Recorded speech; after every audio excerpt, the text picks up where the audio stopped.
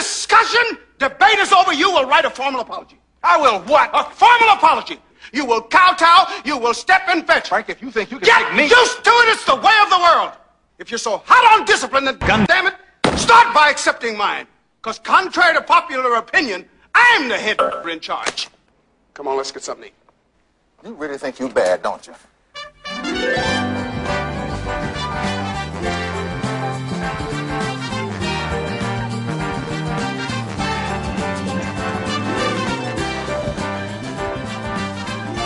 This segment of Gundam at MAHQ is brought to you by Petco. Welcome back to Gundam at MAHQ for Day 2 of Comic-Con 2009 with your boy Sobro review. Well, yesterday was, it was slower than the first day, but that was only on account of me because I just got lost walking around the convention room floor, looking at the different booths like Fox and WB, and of course I had to go back to the Capcom booth and get a little bit more action there. Also, other video game companies are there like Microsoft and Sony, and DC Universe has a pretty good booth set up for their online MMORPG that's coming out soon. I know you can create your own character in that and have them interact with other superheroes from the DC Universe, including your favorites, Batman and Superman and so forth. But for the most part, though, I haven't had the chance to hit all the video game booths yet, but I plan on going to them all when I get the chance. Other than that, I got to hit at least one panel yesterday. Viz Media had a panel that showcased their new anime and manga that they have out this year or coming out soon. First, they premiered their Shonen Sunday line. Part of that line are a couple of new series that are either out now or coming out soon. One of them is Kakaishi. Another one is Mao Juvenile Remix. Then there's Hide and Closer. Then we have Arata the Legend. And last but not least, we have Rumiko Takahashi's latest endeavor, Rine. That is really unique because the first volume of that comes out here October 20th, and what's really significant about it is that it will come out at the same time it is released in Japan. They're specifically running this manga so that it comes out simultaneously in America and Japan, and it's probably the first of its kind to do so. If it isn't, correct me if I'm wrong, but they're really excited about it, and it was through a concerted effort between the Takahashi camp and Viz, and they talked about that quite a bit, as well as showed off the ShonenSunday.com website where you can actually preview all these mangas there. They have a pretty good layout, and if you want to check out any of those mangas, you're more than welcome to. I'm sure a lot of you are already familiar with them. They talked about other release dates for some of the other mangas they did, but another point of interest was the Studio Ghibli Library. Apparently, they are publishing an art book for Ponyo, the latest Miyazaki film, and Miyazaki was here yesterday promoting it as well. I didn't get to make it in that panel, although I tried. It was a Disney panel, but Miyazaki was also there to talk about Ponyo. Also, they talked about Ponyo hitting theaters on August the 14th, and they're going to release film comics of the movie, starting with volumes 1 and 2 on August the 4th, and then volumes 3 and 4 on September the 1st. Also, they're releasing a picture book on August the 4th, but what was more intriguing to me is that a Miyazaki biography, or more so a compilation of interviews that he's had over the years, is also coming out very soon on August the 4th. It's called Starting Point, and it details interviews with him from 1979 to 1996, and it is translated by one of my favorite authors, Frederick L. Schott, and also by, in addition, he's partnered up with Beth Carey. They both worked on translating those interviews and putting them in that book. The book has a foreword by John Lasseter from Pixar, and it's pretty thick. They showed it on the stage, and it's pretty interesting. That book is even out here, and I'm very interested in getting it myself. I know most of you guys probably aren't interested in this, but some of you guys probably have children, and if you do, you might actually take interest in the new line that Viz is starting up called Viz Kids. I think they mentioned that they had a kids line earlier, but I guess it didn't do so well, but they're revamping it so that they can appeal to a younger demographic. From what they described, I think it's a pretty good idea. One of the first series that they plan on putting out there is a novella version of Dragon Ball, the original series. What they're doing is taking the mangas that started off with Dragon Ball and putting them into chapter books. So they're kind of like a written, just like more of a conventional novel that kids can read or parents can read to their kids. And what they did is they took out all the naughty jokes that are in Dragon Ball and replaced it with the same kind of spirit, and humor that is in Dragon Ball, but they kind of streamlined it so that American children can actually enjoy it, and parents can enjoy it with them. Next, they also have a manga adaptation of The Legend of Zelda: The Four Swords, which is part of a long line of Zelda manga adaptations that have been out for a while now. And they've started with the original Zelda series and moved onward with the different Zelda series. And volumes 6 and 7 of this series focus on the Four Swords, and those are coming out soon. They also have kind of a series of Where's Waldo books called Let's Find, and they showed off Let's Find Pokemon. And then there's other series that they showed off called Dinosaur Hour, Happy Happy Clover, and Choco Mimi. Also, there's Shoujo Beat, their manga label for adolescent females. They talked about a few series that are on that label, such as Missin, and that's spelled Missin, which is actually a light novel series. They have that coming out in the 2-book box set. Vampire Knight, they mentioned that volume 7 and 8 are coming out soon, as well as a Vampire Knight anime, which they just licensed. The long-running series Nana, they announced the DVD box set for the first 11 and a half episodes. They said that's coming out on September the 8th. Honey and Clover, the first 13 episodes of that are getting released in the box set on September 22nd. And you can find both of those shows on iTunes and Hulu. On Hulu, it's English sub. And finally, my favorite line from Viz, the Viz signature line. They showed off some of the titles that are coming out or already out with that. One of them is Dogs, and that comes out, the first volume comes out August the 12th, and the second volume on December the 8th. Vagabond Volume 4 and 5 are out soon. What a Wonderful World, they talked about that, and volumes 1 and 2 come out October the 20th. And they said that was up for an Eisner Award for tonight's Eisner Awards that are being held here. I won't be able to attend that, so if anything, if you want to check out the results online, you're more than welcome to do that too. Pluto Volume 4, a series from one of my favorite authors, Naoki Urasawa, is also out, as well as 5 is coming out soon. For those who don't know, that is a manga series that is a retelling of a story arc from Astro Boy, or Tetsuwan Atom, where there are 7 powerful robots in the world. One of them is known as Pluto, and he's the strongest of them, and apparently he goes rogue and starts killing the other members of his group. And one of the other robots is a detective, and he is on the case to find out who's murdering these robots, and then eventually the trail will lead to Pluto. But Astro Boy also makes an appearance in it, as he and what's really neat about this manga is that everybody is drawn realistically. At least realistically as Urasawa draws, but it's Astro Boy in a way you've never seen it. This manga series kind of borders on Ghost in the Shell type science fiction. Very cyberpunkish, but still has that Tezuka feel. But anybody who's interested should check that out. It's really good. It's not the Astro Boy that you might be thinking it is, but this seems to be the year of Astro Boy since the movie's coming out. Check that out. Pluto's really good. I have the first 2 volumes, and I'll be picking up some more while I'm here. But also they touched upon 20th Century Boys, which is another Naoki Urasawa series, and they mentioned that volumes 4 and 5 will be out soon. Another great series that also has a movie trilogy that's in the works in Japan. Parts 1 and 2 are already out, and part 3 should be out this year. And they mentioned after the panel, during a portion where I wasn't able to record, they mentioned that Viz has already acquired the rights to 20th Century Boys, those movies, so they'll be bringing those out here soon as well. Last but not least, they announced the box set for the anime adaptation for Monster, which is also a Naoki Urasawa series, if you couldn't guess. The entire manga is already out here now, but the anime had been pretty much in the abyss of licensing, and they finally got the rights to do it. I remember hearing some time ago that it was going to be airing on a cable network, on an on-demand service, so that people could watch, but for those who don't have that, it will also be on DVD in December of this year. Episodes 1 through 15 will be in the first box set. So I'm really excited about that. I can't wait to get that myself. Oh, I almost forgot. They also mentioned that Inuyasha, I know a longtime favorite for a lot of anime fans, will finally be concluded in a film. That film is appropriately called The Final Act, and Viz has obtained the license to that, and that'll be coming out in the future. I'm not sure exactly when, probably sometime next year, after it's made in Japan, but you can keep up on that information by going to therumicworld.com. But my intentions for tomorrow are to go to the Adult Swim Development and Venture Brothers panel, which I hope I can get into. There's a lot of panels going on tomorrow. Some of them I don't have a shot of getting into, but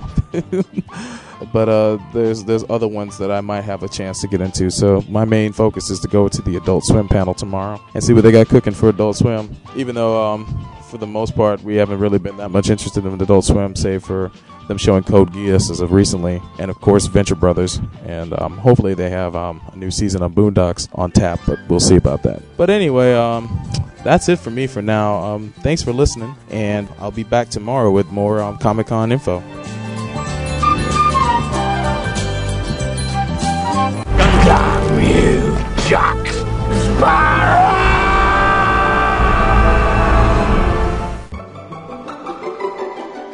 Need a cake but you don't want something boring from the local supermarket or bakery? In the South Florida area, try EpicSugarWorks.com. This bakery specializes in creating cakes based off of your favorite anime series, video game character, or whatever custom design you're looking for. Their online store also features anime and video game themed chocolate lollipops, as well as gift certificates if you want to give something to somebody. So if you're looking for a cake that's above the norm, go to EpicSugarWorks.com. It's epically delicious. Boy, it's lucky you had these compartments. I use them for smuggling. I never thought I'd be smuggling myself in them. This is ridiculous. Even if I could take off, I'd never get past the tractor beam. Leave that to me.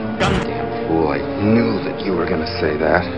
Who's the more foolish, the fool or the fool who follows him?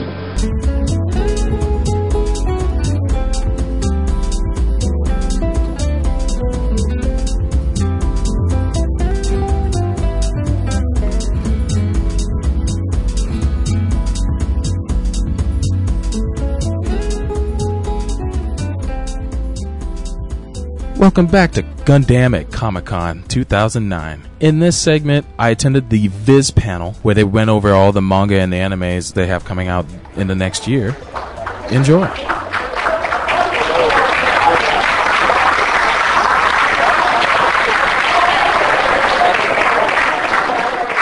Thank you, everybody. Welcome to the Viz Media Manga and Anime panel for 2009.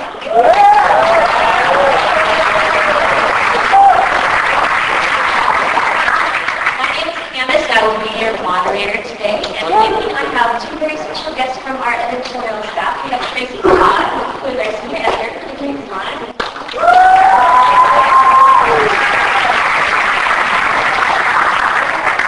And there's Mike Montessa at the end, who is our senior editor for the Shopping Sunday.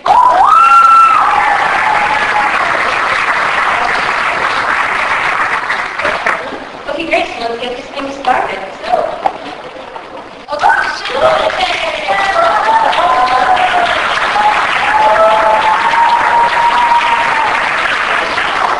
Our brand new imprint, ladies and gentlemen, for some awesome shonen series. We have five of them. Well, Shonen Sunday, to give you a bit of background. Shonen Sunday magazine in Japan started out in 1959. So 50 years of experience to bring some of the best stories to manga-loving audiences everywhere. It's been home actually to some really, really top-notch creators. For instance, Rumiko Takahashi. And Osamu Tezuka himself. Michiru Adachi. So that's the creators that they've had in their staples who have been pretty amazing.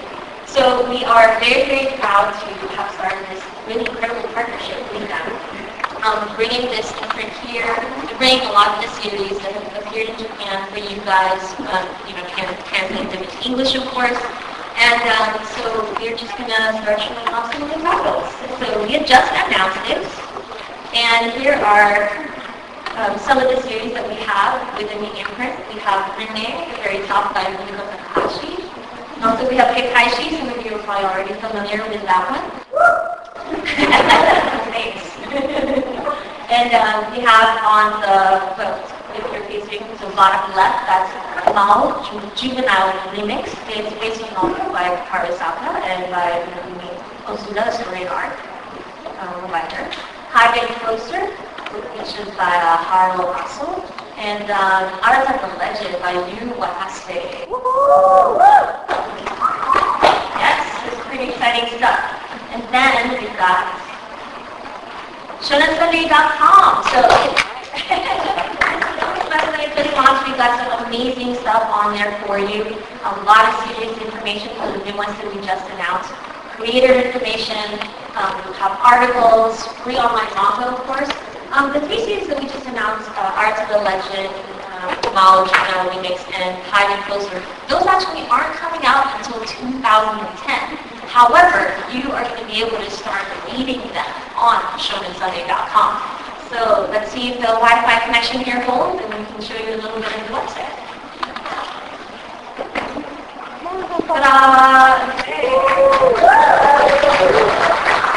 We're live right now. This is the website right here. And let's see. Page.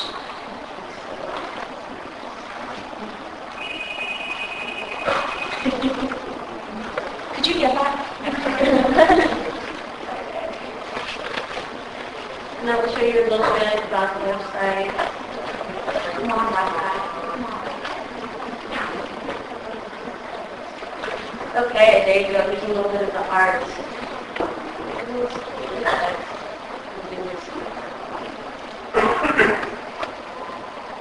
And then if you scroll down, you get the description of the series. You can see here, this manga, chapter 1 is already live right now. So we won't look at this particular one, and you can also post reviews. Some nice people have already put up some nice comments about the manga, so it's very exciting. What we'll do right now is show you a little teaser that we put together for us, just to give you a little bit of a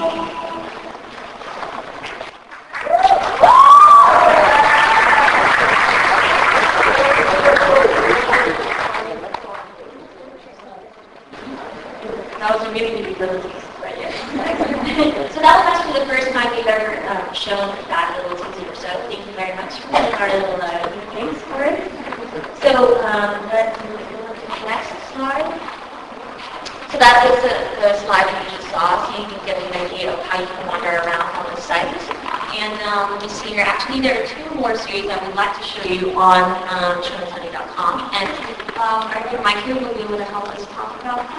Actually, Mike, do you want to give people a little bit more of a background of Art of the Legend? Yeah, sure. So if you're familiar with Yu Watase, Yoshiki Yugi asked before, this is basically Yu Watase drawing in shonen style, and it's a fantasy adventure. I read through the first chapter of the process. And it is very cool. The art's really good.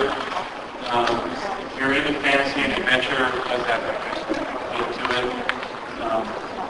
It's about 2 boys named Ata. One living in this fantasy world and one in the modern world. Their lives and paths were crossed. I won't give anything away. It's pretty interesting. There's a lot of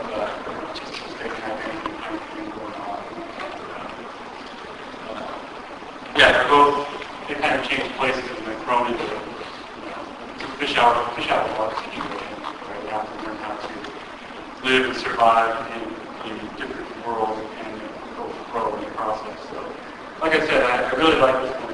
It's got a lot of action. The characters are really cool. The art is really excellent. Pretty much like this one. Okay, and then let's show you Molly, which is now a remix. Pretty to you, yeah, not all juvenile remix. This is sort of a sort of cycle thriller, and it's about this junior high school student who he has this sort of psychic ability to force people to say things They can vocalize these thoughts. Wouldn't that be fun, huh? Really get back to the wall. And so he sort of learned to suppress his ability to do this, and he gets forced into a situation that forces him to reawaken his power. And in the city that they live in, there's this group that's sort of slowly infiltrating things and starting to take over. And the main character, Ando, he sees some things that he shouldn't have seen, and eventually gets drawn into trying to stop what the bad guys are up to. And it's, like I said, it's a psycho thriller. It's pretty addictive. It really draws you in. And I think the storytelling is really strong in this one. There's definitely another one to check out if you like suspense type series. Great. Then we've got, right now, Hiding Closer are awesome. Hiding Closer is awesome. Closer is this kid who his grandfather was like the world's greatest sorcerer. And because he disappeared, all the other sorcerers in the world all want some of his mojo. So they're all coming after Closer. And Closer's granddad gave him a big stuffed animal as Hyde. And Hyde is basically protecting or helping to protect Closer from all these bad guys that are coming after him, trying to steal his grandfather's power. And it's got lots of action, a lot of really crazy cool characters, and lots of chainsaw. Little teddy bear is wielding a chainsaw in the defense of I'm sure your dad was happy. Really, I love it. And he likes chocolate cigars. Yeah, he likes chocolate cigars. It's sort of like Mike Hammer as a teddy bear with a cigar and a chainsaw. Our Wi-Fi connection here. We've been slow, however, came prepared. We do have some of the preview pages also available as well. There you go. Here's an example.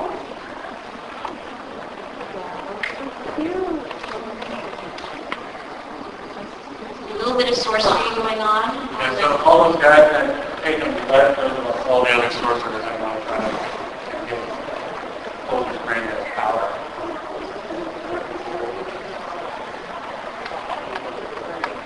That's true, very good.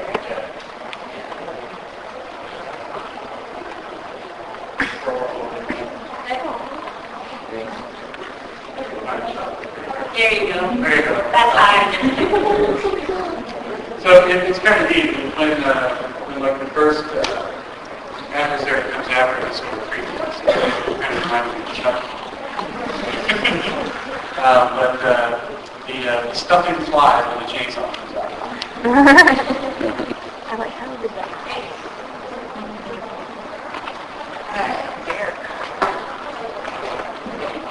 Okay. How many of you have visited therumicworld.com? Do not disappoint me. Yes. So, therumicworld.com is actually the official website for all things related to Takahashi. So, you will find a lot of really good stuff on here, such as, for instance, we are hosting free online previews of Rinne, which is the latest series by Rika Takahashi. As you know, she is the creator of Inuyasha, One Half, Koku, and this goes on long.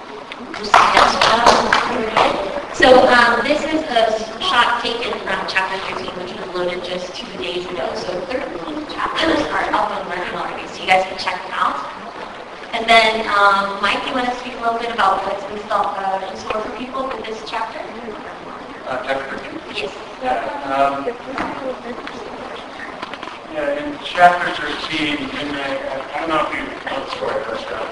Rinne and Sakura are both high school students. Sakura is the main character, and she has the power to see and speak and interact with ghosts.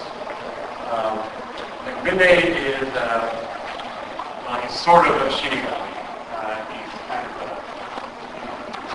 god of death. He sends spirits on to the afterlife. And so he and Sakura team up to help wayward ghosts make it to the afterlife. And I think in this one there is a new live that's called Renee coming along and giving him a hard time, which is pretty cool. It's pretty funny. This is a comedy, by the way, by Dr. And it's when it started, I think a lot of people were drawing comparisons to like Bleach and such, but you kind of have a hard time drawing such comparisons to Kumiko Takahashi. She'll do things her own way, and she's definitely put her stamp on this one. It's developing quite nicely. There's some really funny and cute characters in it, and definitely worth checking out. Great. So we just announced this. Actually, the first volume of Renee is coming out this October. What's really special about this is because for the first time ever, we are releasing a volume of manga at the same time as it's being released in Japan.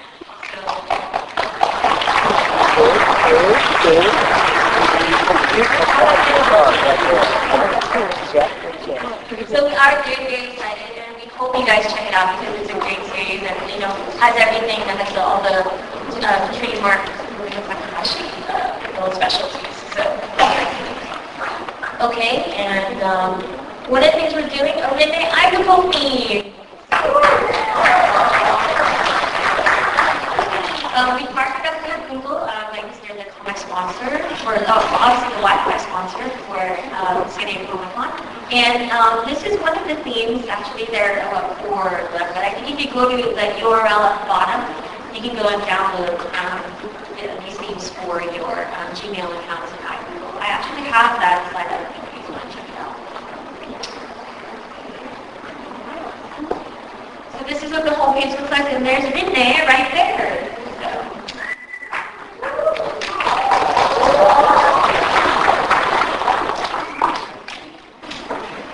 Alright, Inuyasha is big, so this series has been going on for a while, but we are actually bringing you volumes 1, 2, and 3 in one edition for $17.99. This series, so it's now reading right to left, so in the original format. And Mike actually is the editor for that. And this is coming out in November.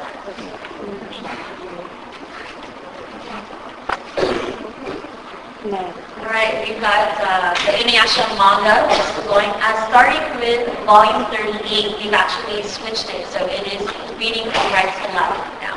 And releasing monthly, so very soon we'll be able to catch up, you know, Japan's already done, but you know, one day we will get there.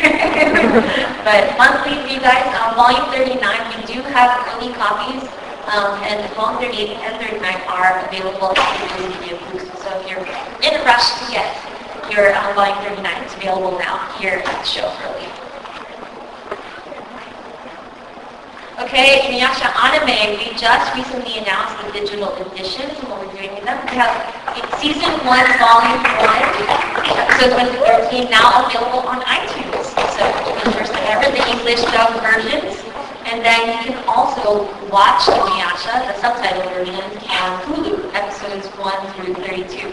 New episodes are going up every week, so I think everything that's available right now is 167 episodes. So those are going to be going up slowly on Hulu, so just be on the lookout for that. Okay, and here's some really exciting news. Ta-da-da. Inuyasha, the final act.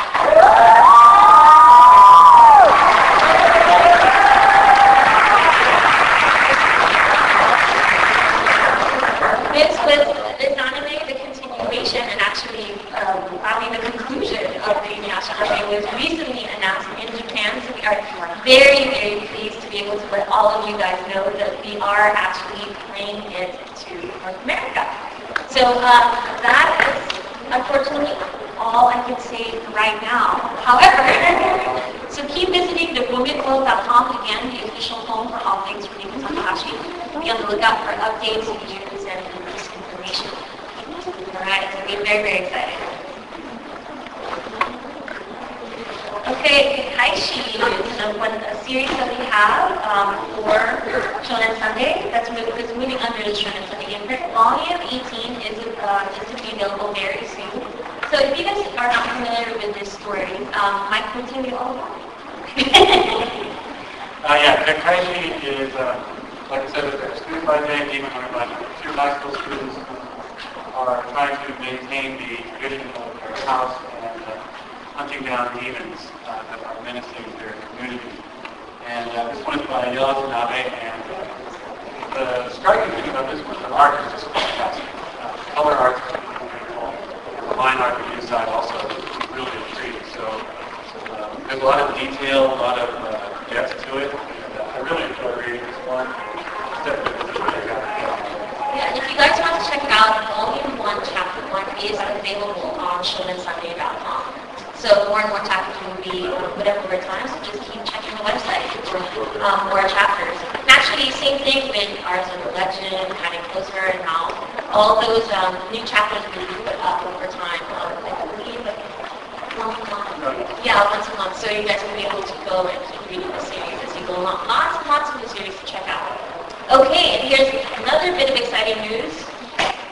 The Kekkaishi anime.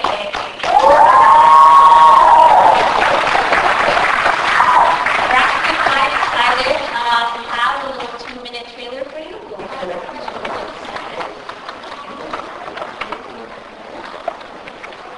There are those who are charged with the task to see away darkness and vanish demons.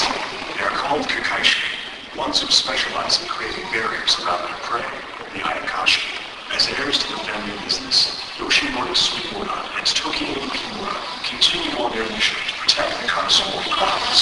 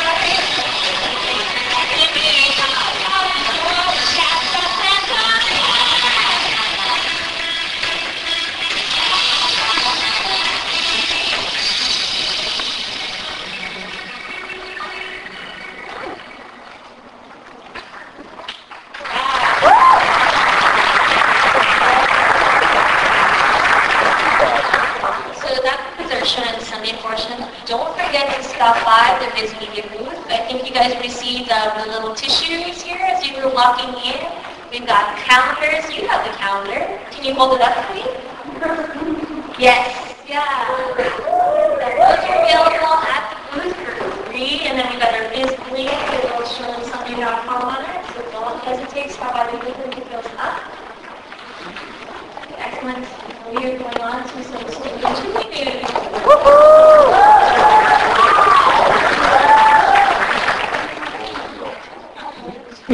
Oh, and yes, and as you're walking out, do not forget to pick up a limited edition postcard announcing the Inuyasha, the final act anime. Over there, Lexi's waving you over there in the corner. Stop by the booth, you'll get printed for you guys. Okay, Tracy, take it away. So I'm sure you all know Hidaki was here promoting Ponyo, which will be out in August.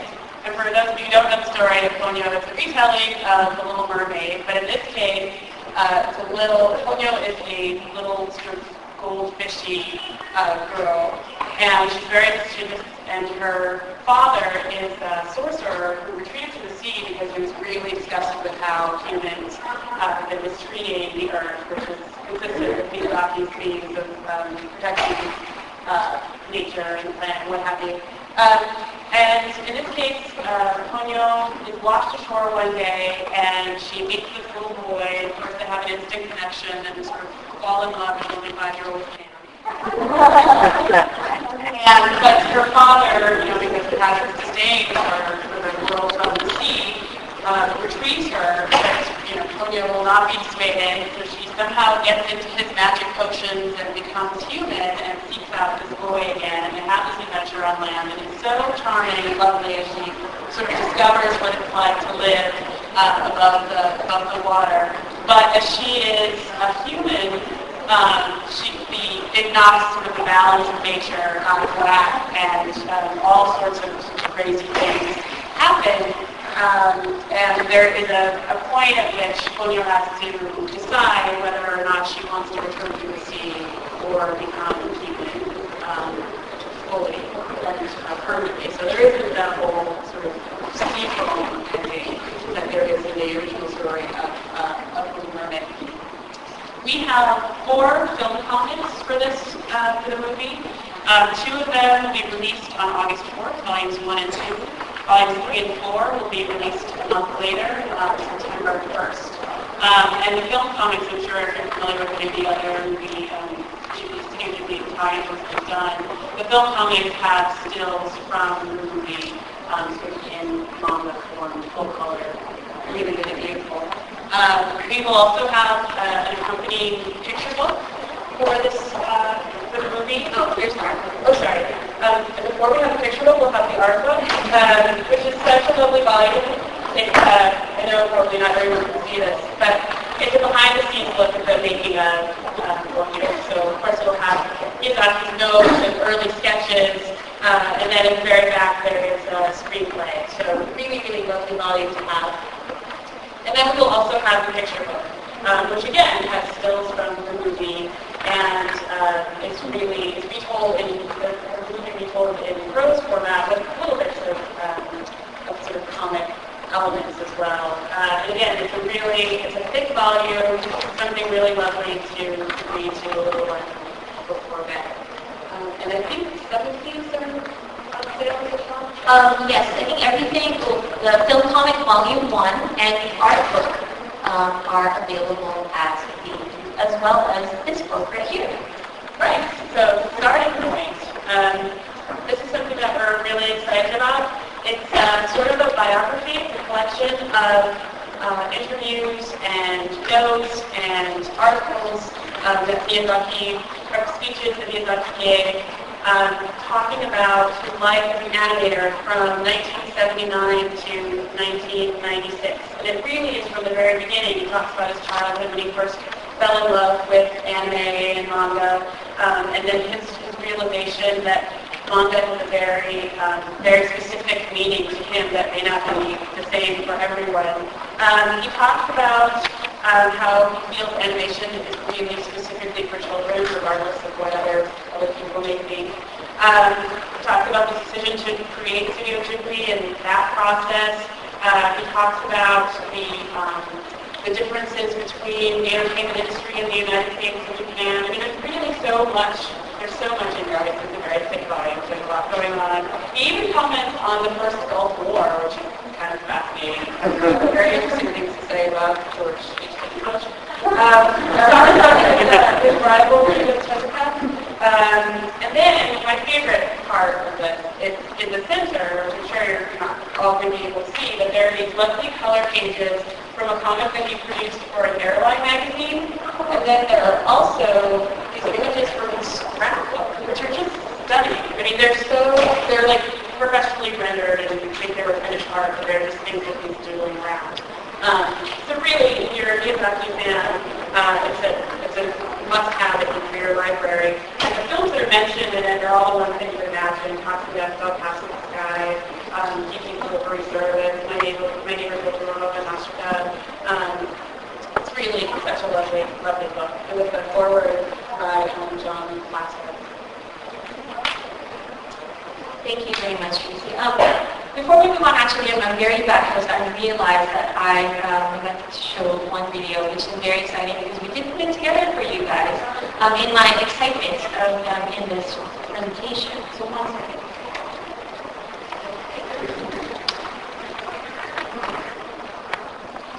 Okay, for midnight, we want to show you some of the images right here. So this will tell you a little bit more about it. Here we go.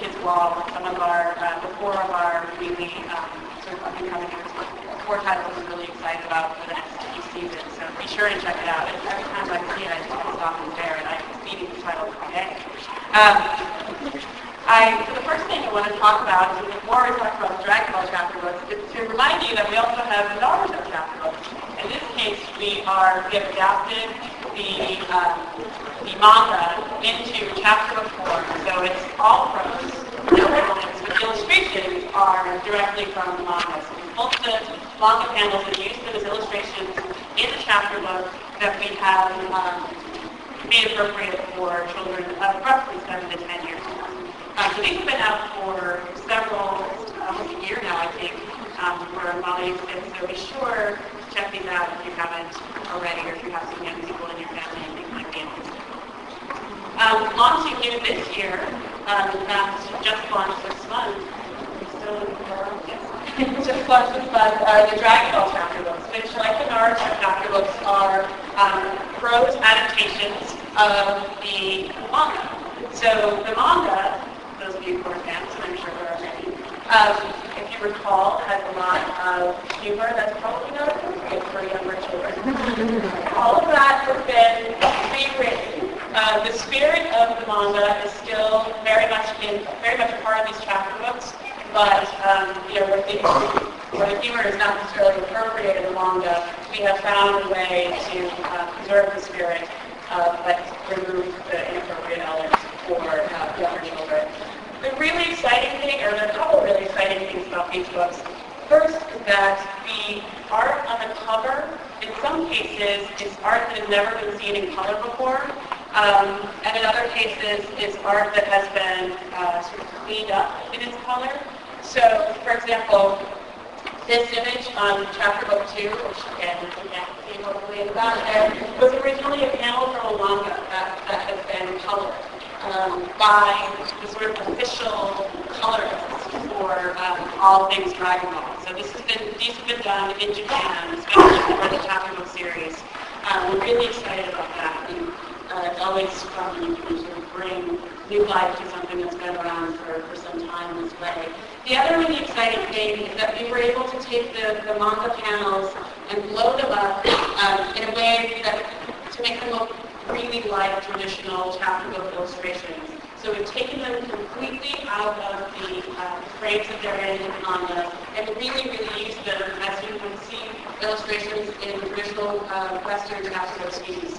And in some cases, we had to sort of retouch the art to sort of maintain the look, but it was really important for us to show off the art as much as possible in this format. So we're really, really excited about these books. They have been, they're written by the original rewriter or adapter, for the Dragon Ball manga. So we're sort of keeping it all in the family and keeping it all as authentic as we possibly can. They're so charming, and if you are looking for something for kids who are slightly younger, slightly too young for the manga, this is a really great adaptation. Because of course, Goku ultimately, at the very beginning, was a 10-year-old kid who, you know, kicked ass. And kids don't want to read about that. So, Dragon Ball Chapter. Definitely check it out. Yeah, we actually Mike is the editor of the Zelda manga. Yeah, the Biscuits line is for Zelda kids of all ages. The Legend of Zelda manga is done by Jackie Mikao, which is actually a collaboration of two artists and creators. And each one of the volumes basically focuses on one of the games, the original Legend of Zelda games, such as Ocarina of Time, Four Swords, you can see there, Majora's Mask, and some of the others. And the creators worked with Nintendo basically to get it all sorted out, get it all sorted. And they also had a little bit of freedom to expand the background of the Zelda world a little bit. So you get a little bit more depth in there. And I think these are really well done for an adaptation of video game. They definitely have a good story. They read really well, and they're a lot of fun. And you don't need to read them in sequence because each one is based on a separate game. So you can pretty much go in anywhere in the series that we have out right now and be able to pick it up.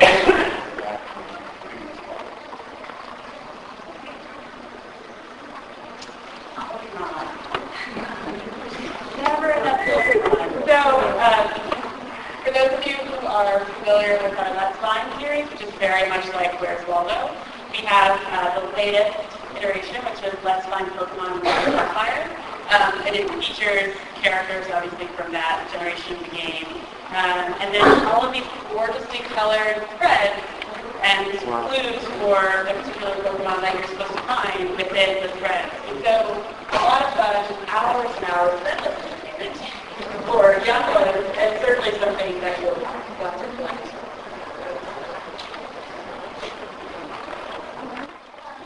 So,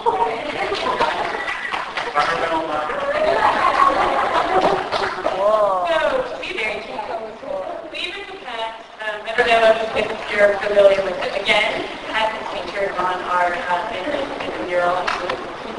This is the story of a plastic bottle that gets recycled, and when it comes back to the boy who recycled it, the bottle comes back as a super robot. It's such a bizarre conceit, but it completely works. It's so much fun.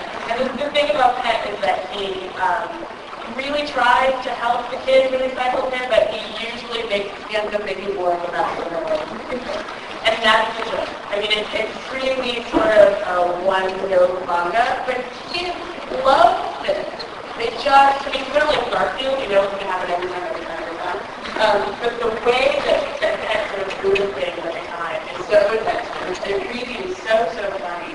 And there are, I'm not going to sort of overstate the educational merit of the manga, but there are little bits of facts about recycling and sort of understanding what the symbols mean, and so it does have a little bit about that, but mostly it's just a lot of fun. There's a recycled plastic bottle, there's a recycled plastic sort of cube thing, which if you go to Loop, you get a piece of paper that will show you how to make that recycled cube. There are also activities that really into that. A recycled, there are 5 recycled paper cups called 5 cups, and each cup, it says stacked cups, and each cup has a different personality, and they're all completely useless. Because the number of recycled things, I think there's recycled, oh god, there's this crazy character that comes from a recycled battery. She's just sort of off the walker. It's such a fun and adventure series. It's been out for a little while, and yeah, definitely it would take something nice. Okay. I love this one. Also on the board, on the mural at the booth. Dinosaur art is hilarious. It's so funny. It's basically about dinosaurs trying to make it in the Jurassic and I believe there's one other era in which they lived. At any rate, the humor comes from the dinosaurs trying to, just trying to find food and trying to. There's one comic I remember, and I can't remember what the species of dinosaur is, but the dinosaurs decide that they want to take on the T-Rex. And the only way they can do it is if they work together and they figure out this really complicated mathematical equation for how to do it, and of course it all falls apart and it just doesn't work. But it's so funny and it's so well written with this sort of almost sort of urban sensibility to the humor and the dialogue of the time. There are, and approximations is probably to cut as well, there are activities in the back. And in this one, every time a new species of dinosaur is introduced, there is a little sort of fast-forward box about it, so there really is sort of an educational component to this one, although it's, it's not sort of picture of that. Yeah, I have to go over one thing I forgot to, my job. I forgot to mention that at the booth, in addition to the big mural, we also have these fantastic posters. Specifically for kids. So this is the Happy Clover one. Everybody loves books. And there's also one for Naruto, for the chapter books. Master Ninjutsu. There's one for the Dragon Ball chapter books, which I don't seem to have pulled out. But it features Krillin. You can hardly go wrong with Goku and Krillin. For that one. And then we also have, this is the title we're talking about after Clover, Meaning of Elegant Style, featuring Choco Mimi, which I'll talk about in a minute. Happy Clover, so cute. It's about this bunny, Clover, who is just so hilarious and outgoing and so a little too much.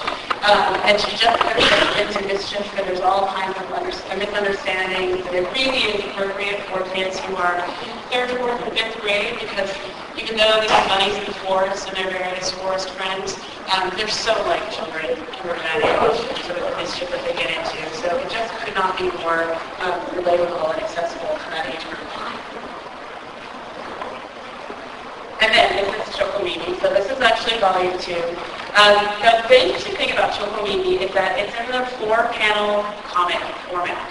So it's essentially sort of setup, joke, as opposed to being a continuous story or continuous chapters. It's really charming. Choco and Mimi are these 2 girls in junior high, and they're just trying to make it. They're trying to deal with their principal and their teachers and the tests that they have to study for. But mostly they're trying to deal with fashion and boys. And they have all kinds of tips about fashion and love tests. And it just is such a charming book. And the thing is that we want it to be really authentic when we Americanized these volumes. So instead of sort of reinterpreting some of the cultural things that don't really translate, we left them as is and then included notes in the back of the book so that kids can understand the sort of cultural significance of some of the things that we chose not to translate, or not to reinterpret. So Choco Mimi, don't forget, keep poster up so. Okay, Shoujo Beats. Thank you.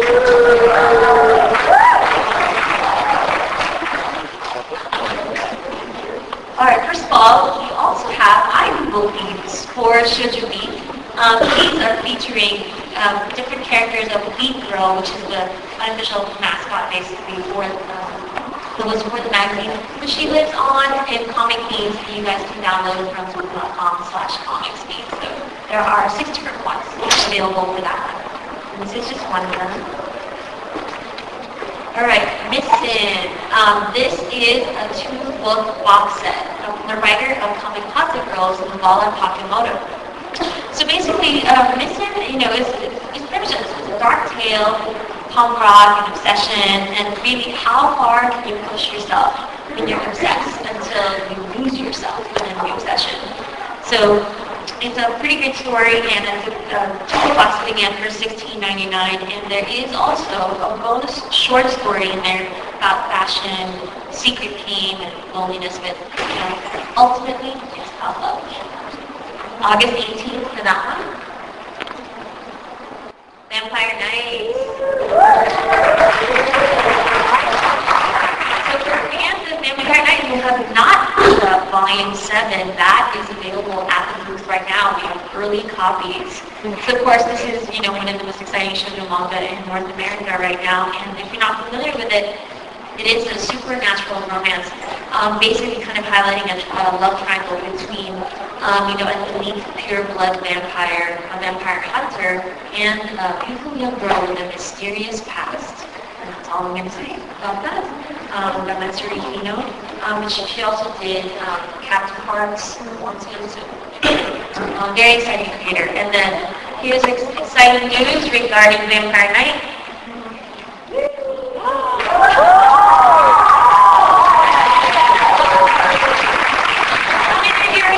This one. Excellent. Yes, we are very, very excited too. So we just acquired this, so we just got the deal signed in time for San Diego Comic-Con for us to announce this to you guys. So we're very, very pleased about this one. And there's some really great cosplayers here in the audience today too for Vampire Night. So thank you. Very nice to see you guys.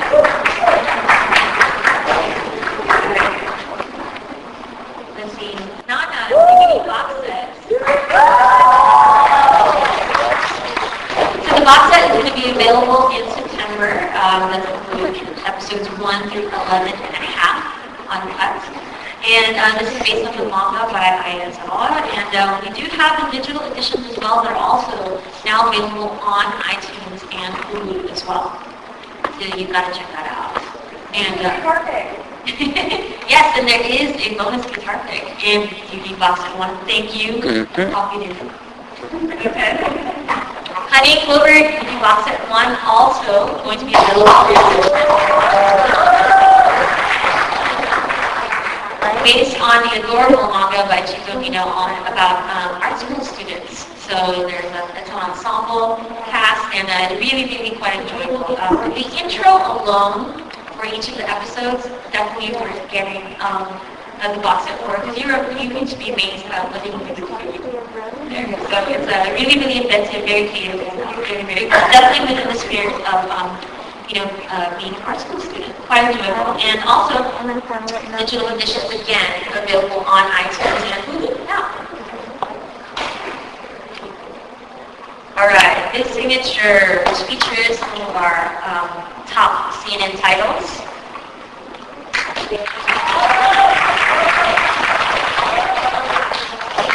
Alright, we've got Dogs, Volume 1. Mike, can you tell us a little bit about Dogs? Dogs rocks. Yeah, we got this, it says there, dystopian urban future, 4 characters, and I guess when it starts off, you get some sort of this underlying conspiracy going on that involving some sort of genetic manipulation or something like that. And it's got a lot of really crazy action scenes, very stylized art, and I really dig this one. Definitely. Alright, Volume 1. We need to have that available at the booth if you want to check that out. Vagabond manga.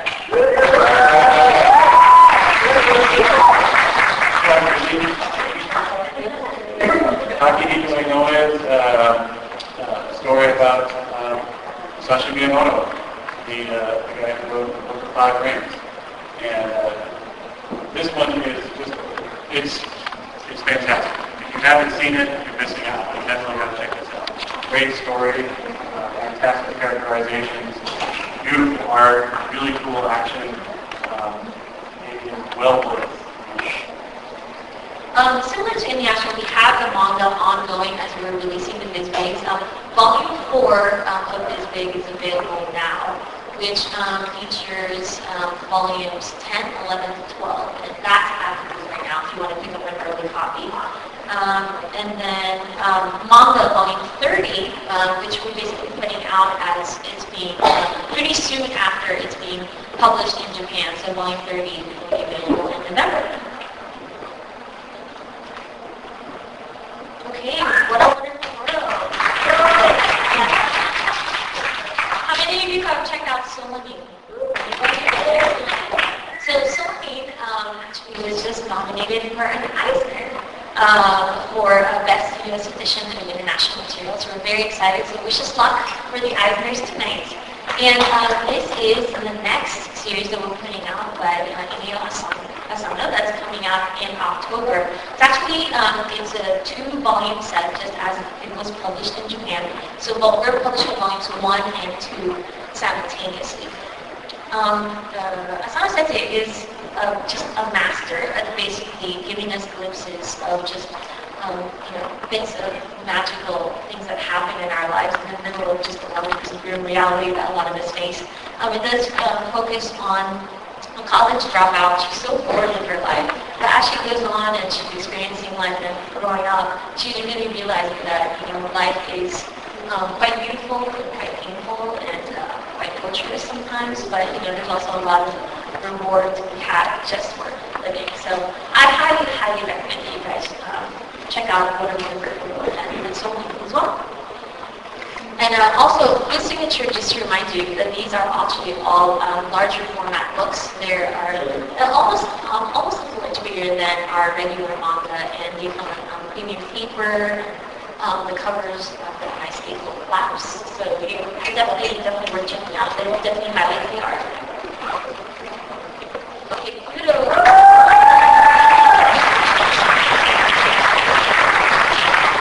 Volume 4 is available now. We do have that at our booth. As you know, there is an Astro Boy film coming out.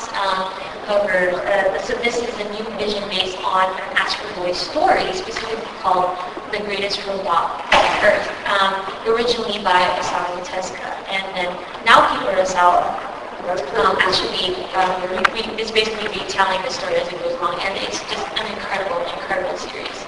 So Volume 4 is available at the booth. 20th Century or...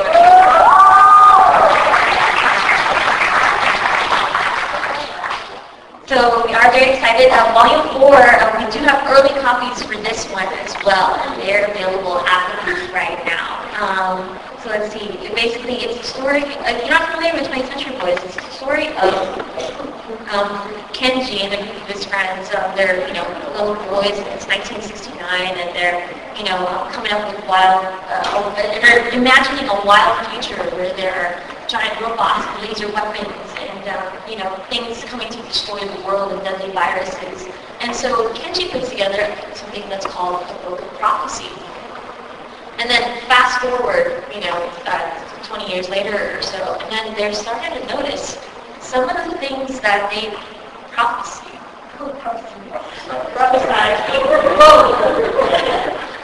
They're starting to come true. So this is really, really complex tale, incredible sci-fi mystery. So definitely worth checking out. Volume 4 available now. And as you know, Naoki Urasawa is the creator of Monster, which also was nominated for an Eisner as well, 2 Eisners for tonight.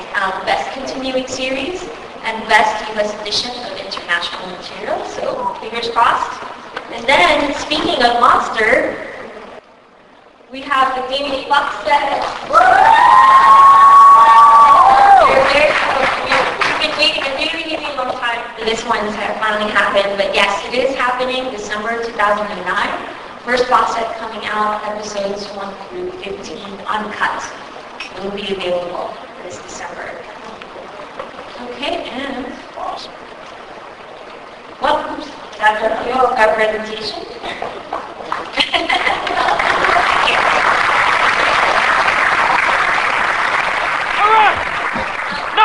Whoosh. I have been having a very bad day.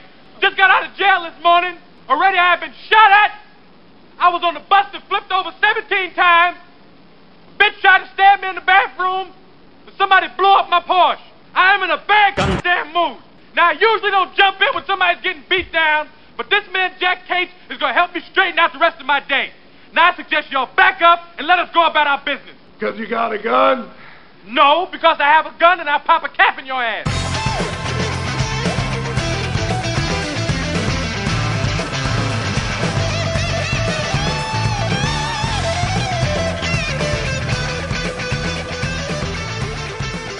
Welcome back. I had some time on the last day of Comic-Con to interview Shane Bettenhausen, who works for Ignition Entertainment, the company behind the localization of King of Fighters 12. Hey everybody, this is Sobro Ryu from Gundam at MAHQ. I'm sitting here talking with Shane Bettenhausen from Ignition Entertainment, and I just finished playing him in King of Fighters 12, which is out now in most areas, and if it's not in your area, by the time you hear this, it will be soon.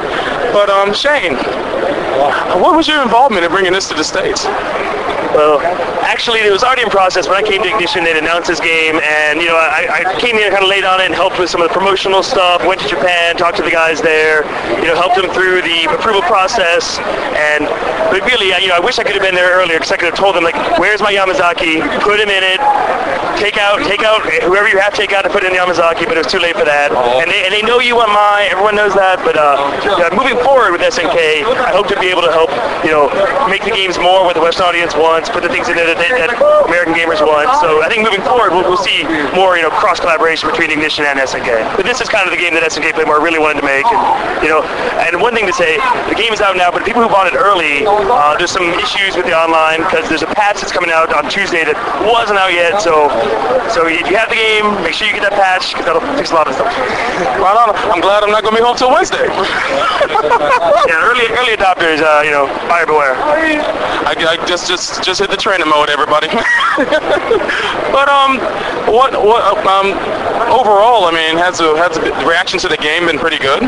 Yeah, we threw a tournament back in the end of May in LA, and it was the first time that almost anybody had played the game in the US because it didn't come out in arcades here; it only came out in Asia. And a lot of the top players from Asia and like Latin America, South America came, and it was fun to watch them relearn the game because it is pretty different. There's the new gameplay things like critical counters, deadlocks, and a lot of the characters have reverted to their old movesets, and some characters have all new movesets. So it was interesting to see people relearn the game. But yeah, I think once you play a few matches of it, you kind of learn, and you learn that it is different, and you learn that the new pacing to it. And personally, I'm happy with what they've done with the game. I think the graphics are great. I think the gameplay is a little more defensive. It even plays a little bit more like Street Fighter. I think I'm cool with that actually.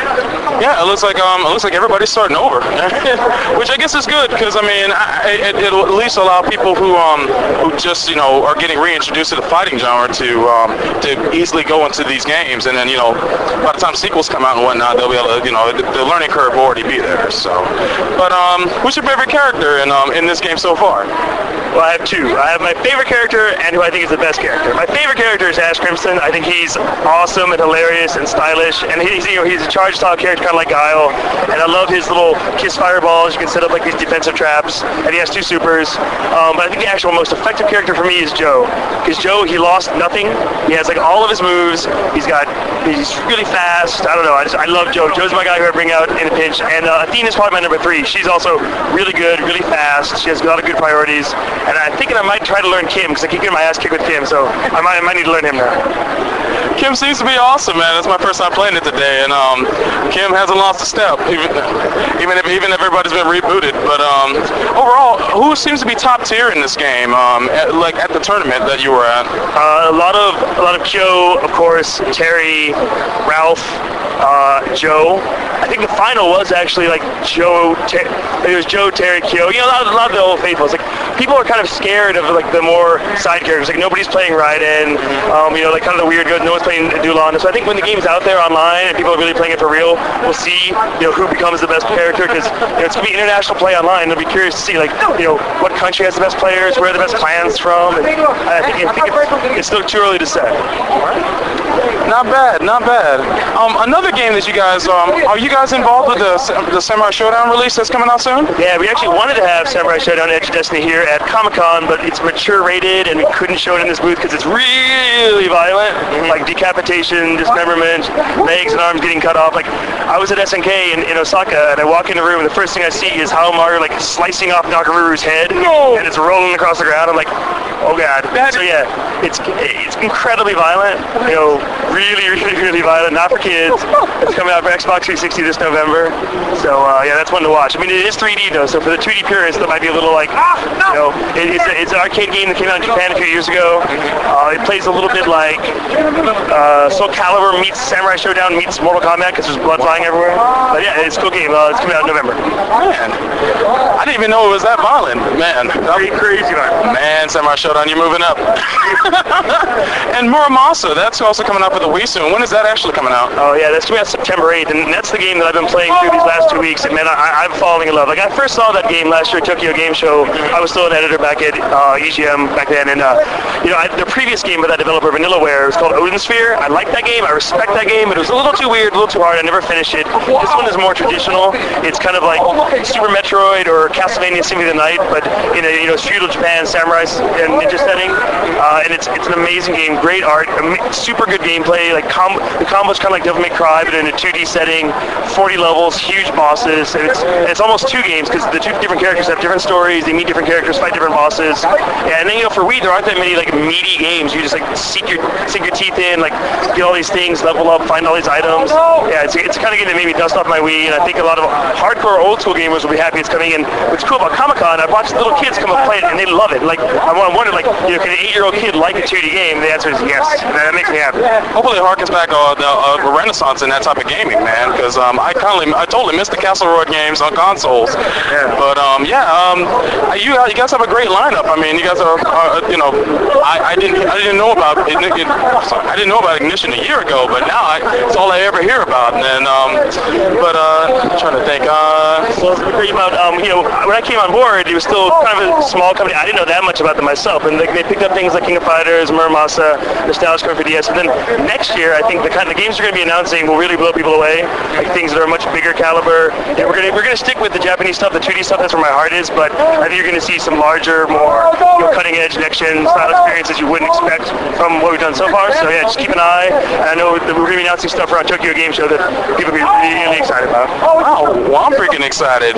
Well, Shane, thank you very much for taking time to talk to me today. Dude, I gotta check out your website because I love Gundam.net. That's the best name ever. Like, really? Mississippi Gundam.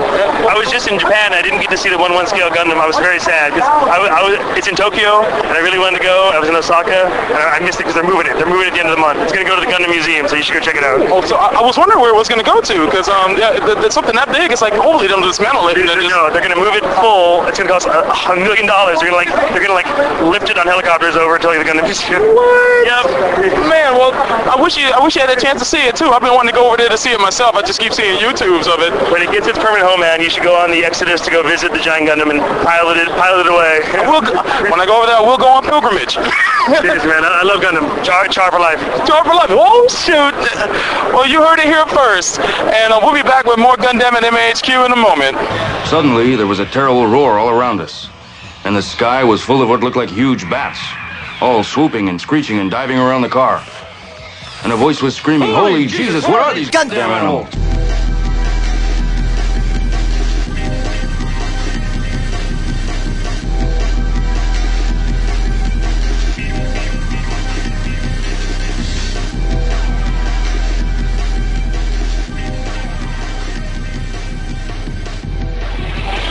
What's up, gang? This is Sobro Ryu coming to you live for Comic-Con 2009. I'm sitting in on the Capcom panel where they're going to be showing us some of their new games coming out soon. And it's about to start now. Everybody, hold on to your butts. Thank you all for coming. So we got some Capcom fans out there? More noise. We got a spectacular panel of special guests from straight from Japan for you to show you our latest products that's coming out this year. I'm Francis Knopf, the Director of Creative Services and Events for Capcom. It's my pleasure to introduce our moderator, Seth Killian. Seth, as many of you know, is a world-class champion Street Fighter II player, as well as the founder of the EVO tournaments, and as well as the lead for CapcomUnity.com, our community, which all of you should be a member of. Hi, everybody. So we have a pretty awesome lineup here coming into this next year, and we're very privileged to have some amazing guests, some of the top talents in Capcom here today. So first up, we have the producer of Lost Planet 2, Mr. Jun Takeuchi.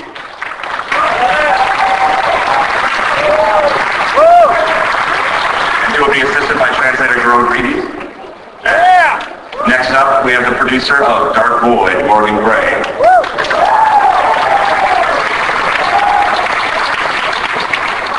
He will be followed by our director of design, Craig Kuyawa, who will be talking to us about Slimeworks today. And next up, speaking on behalf of Resident Evil: The Dark Side Chronicles, is Kawada-san.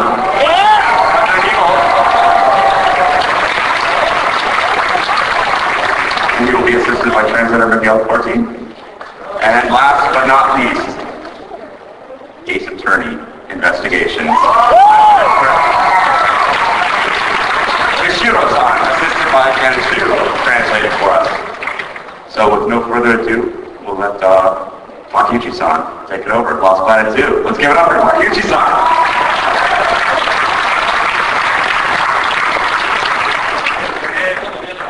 どうも皆さんこんにちは。ロストプラネット2のプロデューサーの竹内です。Hello everybody, I'm the producer of Lost Planet 2, Jun Takeuchi. 今日はですね、レジェンドイーグルは確かなことによってですね、もう一つの重要なタイトルであるロストプラネット2の方を簡単に紹介したいと思います。I was also the producer of Resident Evil 5, but today we're leaving the Resident Evil content. We're leaving the Resident Evil content up to Kawada-san. Today I want to tell you about my other big project, which is Lost Planet 2. ロストプラネットシリーズっていうタイトルはですね、世界中の人に愛してもらえるシューターを作ろうということで、日本の開発チームが頑張って開発しました。The basic idea behind the Lost Planet series is that we wanted to create a shooter made out of Japan that would be loved by people all around the world. その中で今回の続編ということで、大きな特徴が3つあります。And for the latest entry in the series, Lost Planet 2, there are three major things about the game that we have added and changed. 一つはですね、RE5 の経験を生かして、コーププレイをさらに進めた4人コーププレイというものを搭載しています。The first of those things is that, based on our experience with Resident Evil 5 and introducing co-op play into that, we have gone further and introduced 4-player co-op into Lost Planet 2.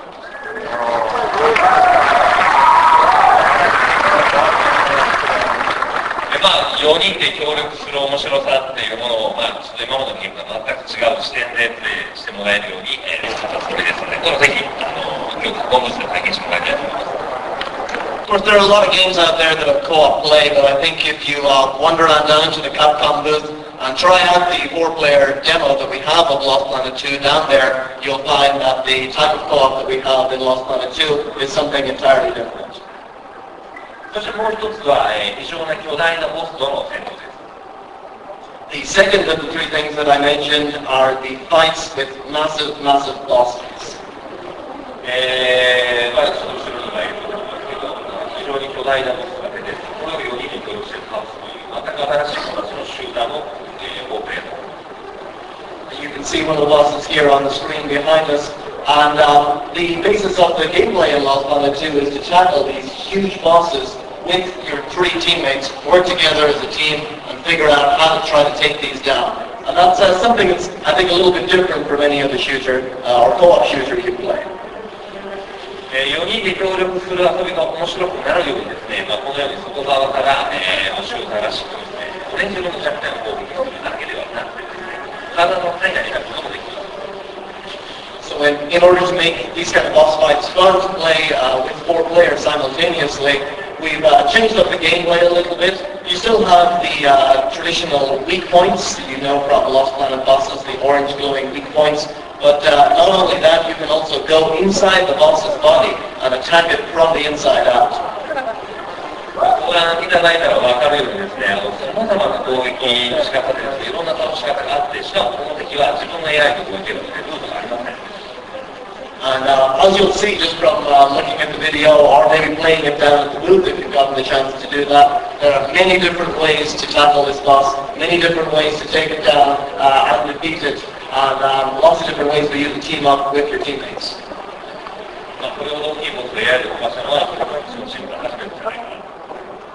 Yeah, this kind of boss is also running entirely off its own AI. It's not running off any rail or route, and this is a completely different kind of boss than anything we've made in Capcom before. あと最後もう一つ大きなポイントが今出てるキャラクター、これ全てがですね、様々なパーツをカスタマイズすることができるということです。And the final of the three major changes to Lost 1 and 2 that I wanted to mention is you saw the characters who were running around in that video just a second ago. You can customize each of those characters individually to your taste.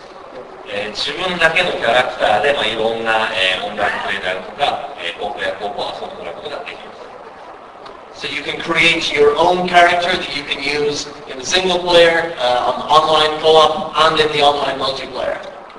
ちょっと喋ってるばかりでもしょうがないのでですね、そろそろ、ちょっと今回言い過ぎても公開したので、デザインをご覧いただこうかと思います。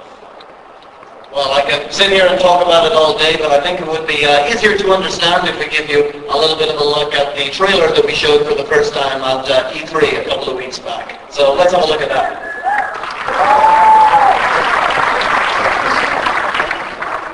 We've been intercepting enemy transmissions. I'll relay them to you as they come in.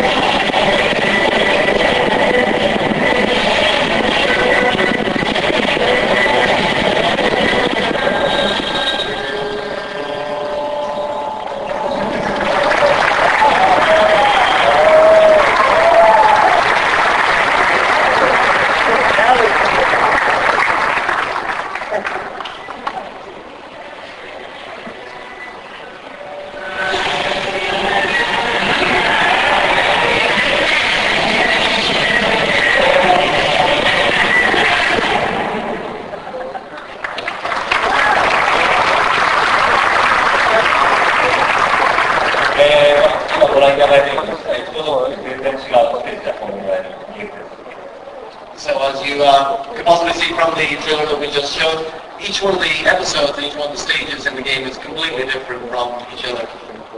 今回ですね、ブースの方では、エピソード1のボスバトルの方が楽しんでもらえますので、ぜひ楽しんでいただければなと。楽しんだ方にはこれをもらえるチャンスがあるということですね。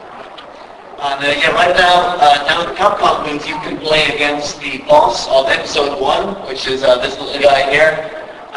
If you do try out the demo, you can get a chance to win one of these fabulous little plushies here. So if you get a chance, the draw for that I think is at 4 o'clock today. はい、ぜひじゃあカプコンブースでのそのグッズを体験してみてください。ありがとうございます。Thank you very very much, and please go on down to the booth and try out Lost Planet 2. Thank you.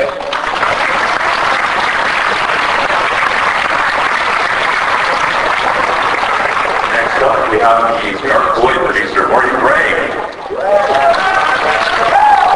Thanks, guys. I'm not going to too tall for this.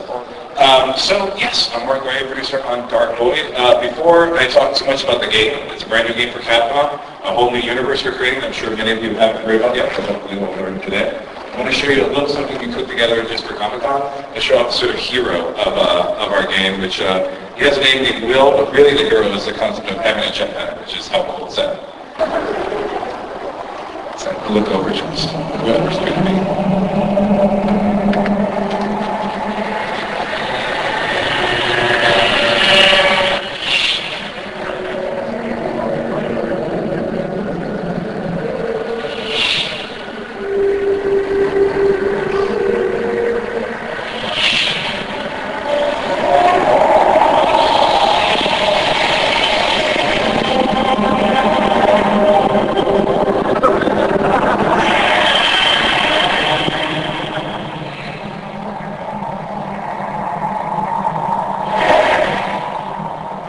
So maybe slightly a little.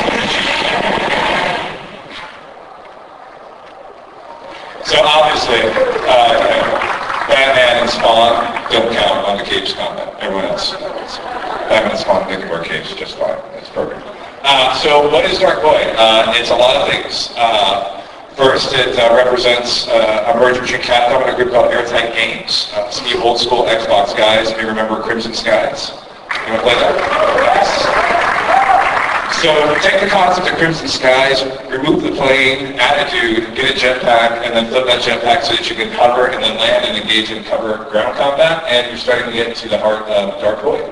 You play as a character named Will, down as on cargo pilot, who makes a detour through the Bermuda Triangle, ends up in an alien dimension called the Void.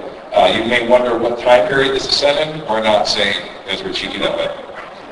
He hooks up, here's your hint though, he ends up hooking up with Nikola Tesla, of all people. Apparently something went south for Nikola and he ended up in the Void. He's been reverse engineering alien technology, and it's basically creating the uber super science you use to whoop a lot of alien butt. At the heart of the gameplay, it's a merger of ground-based cover combat. So if you play other popular games like Gears and Rainbow Six, you'd be very used to hold the button, stick the cover, kill your enemies. So we do that. We also take flight at a moment's notice, so unlike other games where you have a run level and a fly level, at any point the player can shoot to the sky at will, rain death from above, circumvent combat encounters, basically player freedom, tactical choice. And we mix that up with something unique to the game we call vertical combat, or vertical cover. So picture a fight on the ground, and you'll see some of this when I show a video towards the end. A fight towards the ground where you're perfectly safe, you're hunkered down, the enemies are at the distance. Now flip it on its head. We're using the jetpack to hold on for dear life. You're clinging from surfaces, interiors of alien installations, the size of waterfalls, while enemies are raining death from above and sort of spider monkeying around. The cool thing about vertical cover, no one's ever done it, so that's kind of cool. The other cool thing is that it's not safe. Falling bodies will knock you off, explosions will shake you, so you sort of got to stay active. Again, the cool thing is all these gameplay types are all coexisting seamlessly and simultaneously. Which makes it a pretty unique experience that truly you have to see it to believe it. Mixed up in this is the concept of the world behind the world. So we already figured we've got Bermuda Triangle, we've already got Nikola Tesla, so we're sort of a retro steampunk, or what I like to call like techno-tech or dirty tech. So we thought about what if we took all the alien conspiracies that existed in the world and merged them into our fiction. So I don't know if we have a lot of old, I guess X-Files is dated now, isn't it? Kind of old. Any like UFO fans or UFO like conspiracy theories? So we play a lot with the concept of the reptilian race that was here before, the progenitor race, like who built the Mayan pyramids, who helped the Egyptians. And what if they were cast away and trying to get back home? So a lot of our fiction is this concept of Will helping the castaways of humanity that have found themselves in the void or happen to be born there, try to return back to Earth by battling these alien oppressors. So we tie in everything from crop circles to the Santa Cruz mystery spot to Michael Jackson's Neverland Ranch, weird places on the planet. Is it too soon? Sorry. It's just a ranch though, it's not MJ. I'm evil. evil. Anyways, we try to tie in a lot of the fictitious places or real places, depending on your predilection, around the world where oddities have happened, and explain them through the concept of the void. It's massively single player in that you get to play it by yourself and appreciate it with your friends. And ideally on, any platform you want, PC, 360, Xbox. I got one more little video to show, and then I'll be moving on. So if we cue up this, we showed this at E3, so if you were there, you saw it, but if not, you get to check it out.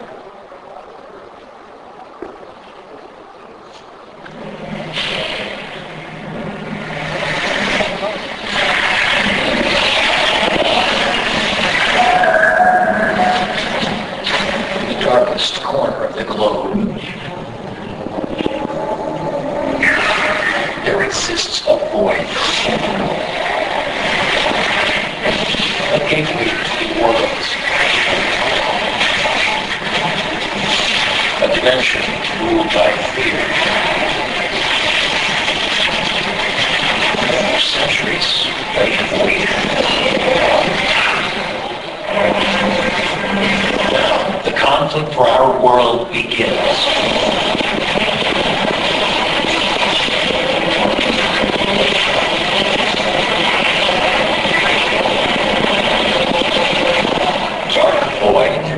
Coming soon. Encounter more at darkvoidgame.com.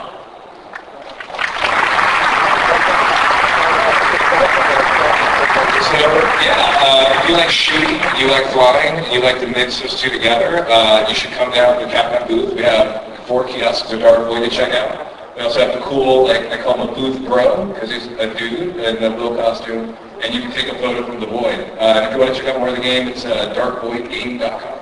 So thanks guys, as well. Next up to speak to us about Spyboards, we've got our Director of Design, Craig Fiala. Hi there. First, Morgan, you're very brave. Capes are for wussies. There are a lot of people I've seen walking around who might have an issue with that, so not sure they're all waiting for you outside, actually. Not Batman, that's right. So I am the director of design over at Capcom US. I'm Craig, and I'm going to talk about the Spyboards. So I am a designer, and I'm almost physically immune to using PowerPoint, so if I get off track here, just ignore it and act like I know what I'm doing. So if we could, let's go ahead and show you a quick little trailer of what this little game is about.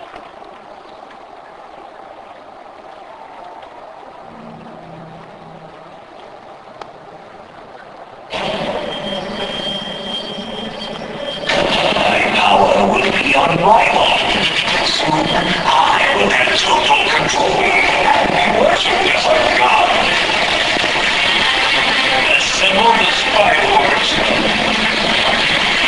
Stinger. Clandesta. Bouncer.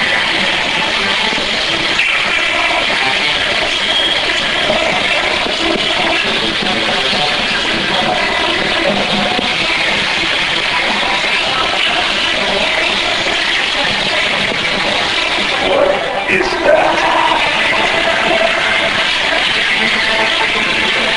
Join forces and take control of the world's greatest cybernetic assault team.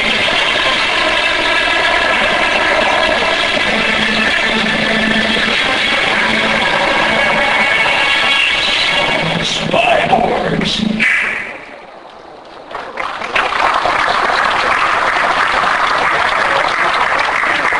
I know you're thinking robots, explosions, that's really unique. No one's ever thought of that before. Amazing. So what we did is we kind of found the best team that we could that's great at robots and explosions, and that's some of the key guys behind a game you may have heard, a series of games we have heard of, Ratchet & Clank. Might have some Insomniacs actors. Love that game. Yep. So those guys have made a living on making great Ratchet & Clank games, and we kind of got some of them to kind of come together and make a really, really great robot action game, if you will. One of the big challenges you always have in making a game like this is the character design. For anyone that has made games, you always talk about how did you get to where the character came to be. I know Dark Void we spent a ton of time working with Will. At one point he had a diaper on his head, whatever. You never know. You just try everything. Eventually something sticks and everyone loves it, right? In this case, we decided, hey, that's pretty hard work, so let's get someone else to do it. And we kind of hired Cheeks, who some of you might know. Anyone Cheeks fans? He's a comic book artist, worked on the Spectacular Spider-Man, a bunch of illustrations there. He's got a really, really awesome style. And so you can kind of see his first illustrations there in the bottom corner and how you sort of iterate on that. You have a really great idea, and it turns into something a little bit different, and finally we all got something we really like. So the Spyborgs are sort of techno cyborg spies that are the second iteration of a crime-fighting troupe.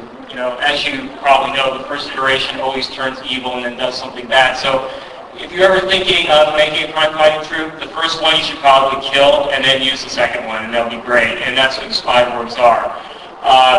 So the Spyborgs are essentially a group. It's a co-op game, kind of something unique to Wii games that you have a co-op brawler. It's something that Capcom's really been known for doing. Final Fight, Captain Commando, it kind of goes back to our heritage. We kind of wanted to reach back into that and just kind of make a game that was unashamed of itself. Just a bunch of action. You can kind of just be a casual player, get in there and play. And if you're a hardcore fan, it's something you can enjoy as well. I mean, there's a lot of Wii games out there, and most of them have Fit or Julian Michaels or something else in the name. So we thought, let's give people a break and actually kind of give them that hardcore Capcom game that you kind of know and love. In addition to that, we also kind of added some interesting mechanics to it. We have a spy vision mechanic where while you're fighting bosses and enemies, you kind of search in the environment with a remote and pull things into the environment. If you're familiar with Ratchet and Clank, it was always looking for the crates. Well, Spy Vision, you can actually scan the screen with the remote and pull the crates into the universe. It's a pretty unique experience. The other thing that we really, really focused on are Capcom-esque bosses. So when you look at a Wii game, when you look at this game, the graphics are just amazing for the Wii. The bosses are incredible. The team really, really concentrated on making this really stand out. It's hard to say that after you do a demo after the likes of Lost Planet 2 and Dark Void. It's showing a Wii game after those two, but I think you can see from the trailer and our boss 86 that we really concentrated on making this Capcom cool. So, as I mentioned, we have two-player co-op gameplay. That's me getting off of the slides, being designer as I am, and you can kind of see a reiteration of what we really wanted to try to do here with making the classic brawler gameplay. So we do have Spyborgs out on the show floor. I hope that you guys really go out there and try it. Really, as any Wii game, you really have to get out there and do it. I could sit here and mime, waggle sort of motions, but I would accidentally punch Morgan in the face, and then that would be bad. So please get out there. It's on the show floor. Check out Spyborgs. It's coming out this September.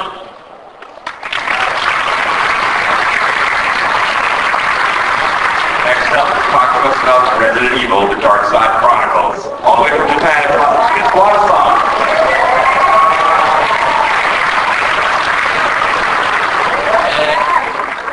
サンディエゴの、ゾンビの皆さん、こんにちは。Hello to all the zombies in San Diego.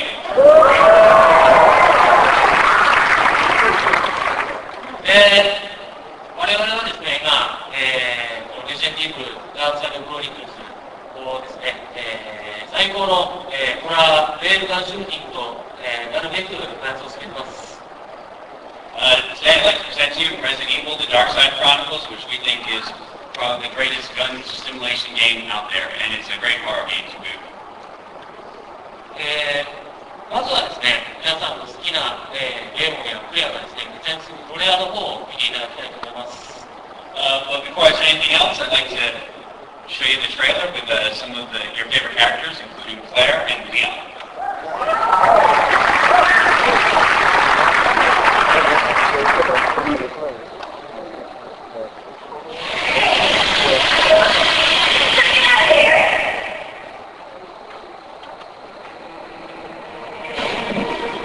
It's all right. I don't see anything.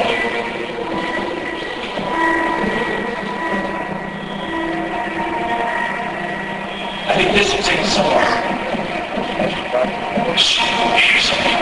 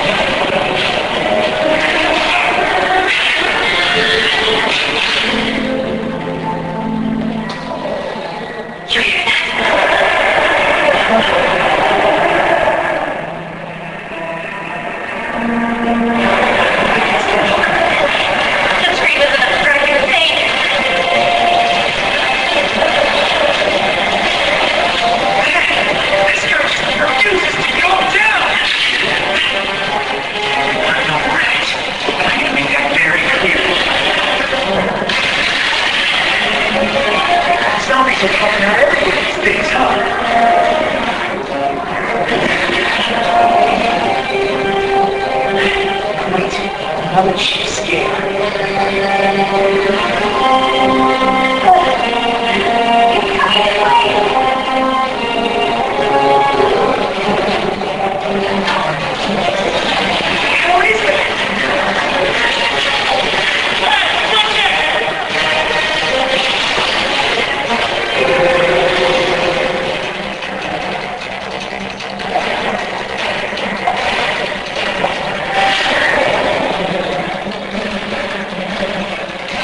I'm Lear. This is Claire. And you are? Ada.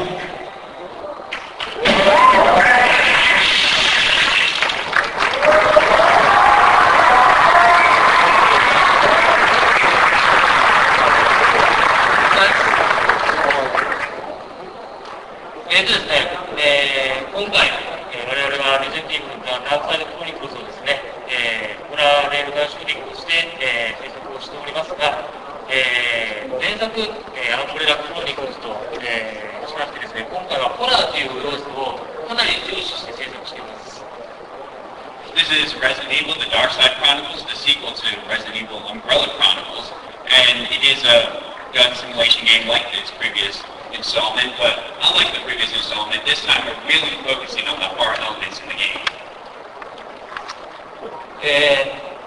先ほどのプレイヤーの感じいただいた方もいると思うんですけれども、今回、暗闇というものをですね、非常に、重視しています。And as you probably noticed in the trailer, we really paid attention to lighting and darkness in this game to give you that full horror sense. まさしく、ダークサイドという内容なんですけれども、映像は、見えにくいところもありますが、その分、音声とかですね、音の部分をすごく今回凝った作りにしています。And there are times in the game where you won't be able to see things clearly, but it's during those times when the sound effects will really play a role in scaring you. 気配で、怖がらせるという演出が今回、随所に散りばめられていますので、そこら辺もですね、ホラーとして楽しんでいただけるんじゃないかなと思っています。And another aspect of the horror element in this game is things like moving shadows that come across the wall or zombie shadows that come across the floor and scare you. もちろんそれだけではなく、今画面に映っているようなですね、表現自体もですね、非常に、怖い、ホラーらしい、映像作りができているんじゃないかなと思います。And not just those elements, but also we really focus on the graphics to make it feel grotesque and horrific. 次にですね、ガンシューティングの要素として、進化の方を説明したいと思います。And now I'd like to just tell you a little bit about how we changed up aspects of the shooting simulation. 前作のアンブレラクロニクルズはどちらかというとですね、ガンシューティングゲームというところに特化した作りになっていました。For the previous incarnation, the Umbrella Chronicles, it was really in your face that it was a gun simulation game. 今回は、リロードとかですね、照準を含め、非常にシューティングに集中できるような作りに変更しています。For this one, we want to increase the aspects that make it feel that you're a part of this game, that you are actually shooting. But first, we take the targeting reticle and we made it more precise, a little clearer. And now we have animations in the screen to show when you are reloading. また、スコアなど、ランキング要素もですね、今回充実化してますんで、ゲームのシナリオを一通り終わらした人にもですね、その後楽しんでもらえる要素というのができているんじゃないかなと思っています。And of course, we've added scoring elements and rankings in this game, so people who play through the game can see how well they do and compare themselves. 次に、映像の、進化というところをご説明したいと思います。And now I'd like to just say a word about the graphics in the game. 表現的にもですね、今回は前作以上の、表現ができているのではないかなと思っています。I think this game really stands out in the graphic capabilities compared to the previous incarnation. フリーというハードはですね、次世代機と言われているハードに比べて、やっぱり表現の限界というのはあるんですけれども、我々はその表現の限界にチャレンジできているかなというふうに感じています。As far as next-gen consoles are concerned, people think that the Wii has certain graphical limitations, so we wanted to find where those limitations are and push through them to make a really pretty game. 光と影を織りなすですね、これはレールガンシューティングをぜひ、このブースの方で、一度体験していただければなと思っています。And if you want to feel this horror experience and see the difference, the contrast of light and dark, then please come down to the Capcom booth and you can try this game out. ちなみに今カプコンブースに来ていただけますと、この T シャツを渡すようになっています。And if you come down to the Capcom booth and try this game out, we will give this T-shirt to you. And it has a little surprise. ついていくぞ。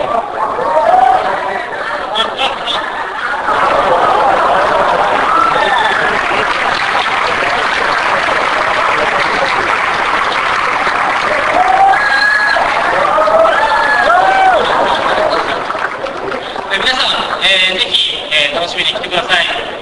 今日はどうもありがとうございました。So please come down and give it a shot. Thanks for listening. Last up, but definitely not least at Comic-Con, is Ace Attorney Investigations Wild Edward with the Shiro-san.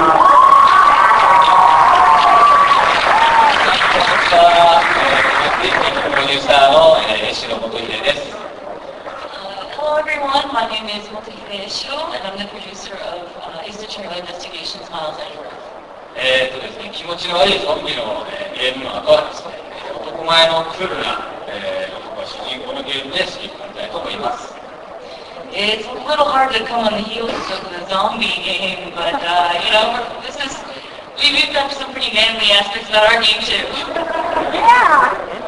今回逆転賢者はですね、逆転裁判シリーズの魅力的な世界観と、魅力のあるキャラクターを、ベースにですね、新たなスリラーベンチャーとして制作しています。This particular game, Ace Attorney Investigations, focuses this time on a very intelligent and smart character, and we focus more on using brains over brawn. まずはトレーラーをご覧ください。So we'd like to share with you a trailer.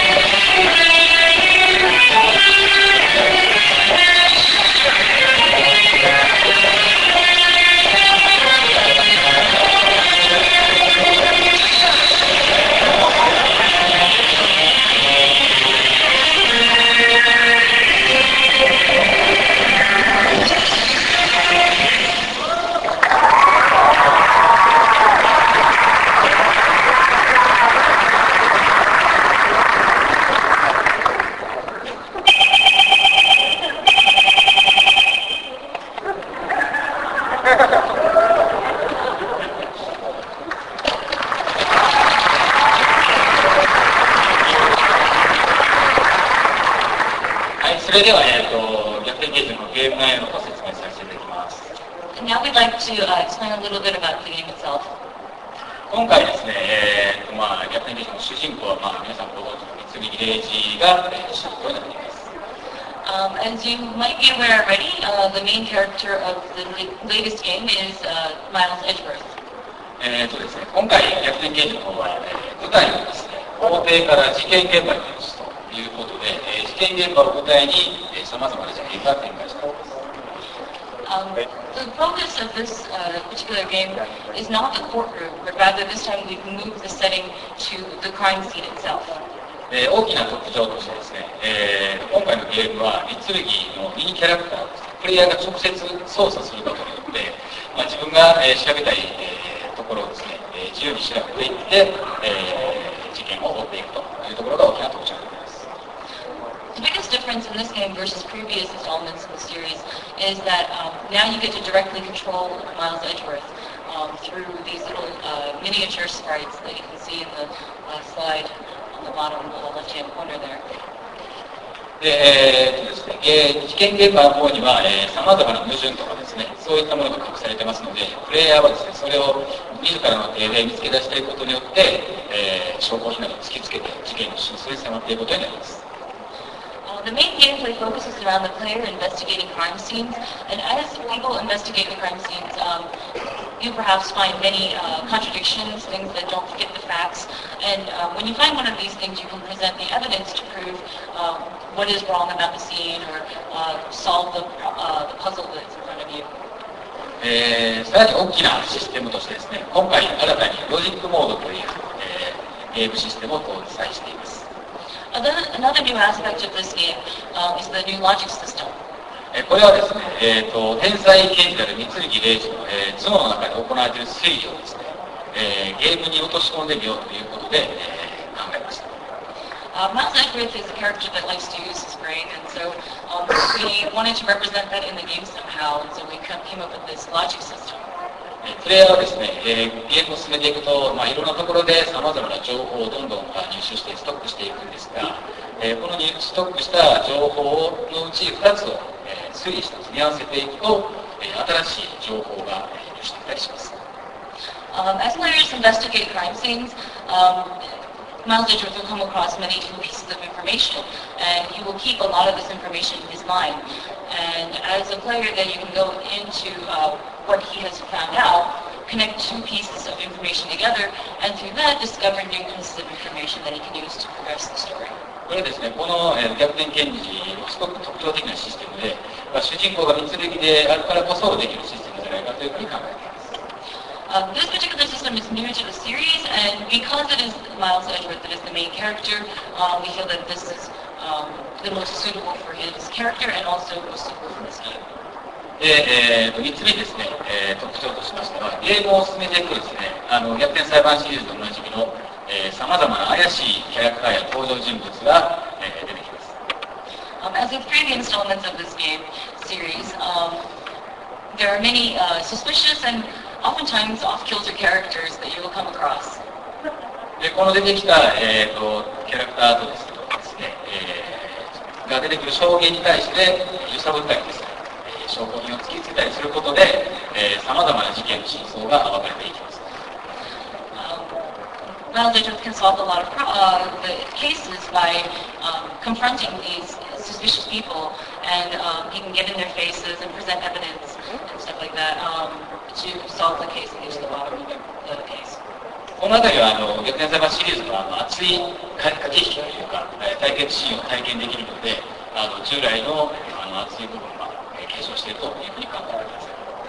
Even though there aren't any courtroom scenes, we still preserve that sort of confrontational aspect, and so we hope that players will enjoy this new confrontation scenes. で、カプコンブースの方でですね、プレイアブルデモが展示されてますので、ぜひ皆さんプレイしに来てください。We hope that you will stop by the booth and try out the game. プレイされた方にはですね、こういった手拭いですね。こちらはさまざまなアイテムをご用意しますので、ぜひカプコンブースまで来てください。For trying it out, if you might receive either one of these towels, which are incredibly hard to get a hold of. We gave them to TGS last year to a game show. Or you may get another one of our free giveaways. で、こんな感じの発売日の方なんですが、逆転検事は2010年2月に発売しますので、ぜひ皆さん購入してください。よろしくお願いします。And we'd like to announce that we will be putting this game will come out on in February of 2010. So please look forward to this.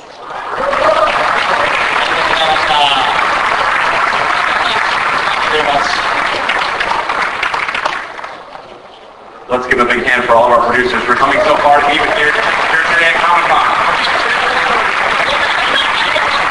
We now have time for a few questions. Unfortunately, we only have time for 6 questions. So there is a microphone in the middle if you'd like to queue up with the questions. And we'll take only 6, unfortunately. So apologies for our limited time, but they will boot us out of here. So go ahead, yes, in the middle.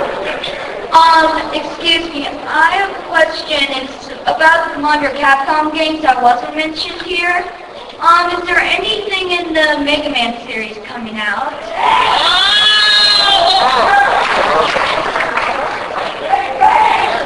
Is that for me, I guess? Does anyone else want to jump on that one? I guess so. Well, of course, we've got Mega Man Star Force 3, Black. So you already got that. He's way ahead of us. Basically, just speaking internally at Capcom, Mega Man 9, when that came out, that was a big surprise to all of us. So Inafune-san, the father of Mega Man, when he wants to make a game happen, can really make it happen quickly. So we don't have any plans to announce right now, but we can be surprised as quickly as you can by the appearance of new Mega Man games. So I think it's worth being hopeful. All right, next up, please. Oh, and please come up to the stage, actually, after you've asked your question. We have some prizes for you. Head over here to the stage to my right. Next up in the middle, please. Yeah, I was wondering if there's any news on the Lost Planet movie. That would be a question for Takeuchi-san. 今、アビアラブが一生懸命シナリオの方を内容を書いてくれてるので、非常になんかいい映画になる感触があります。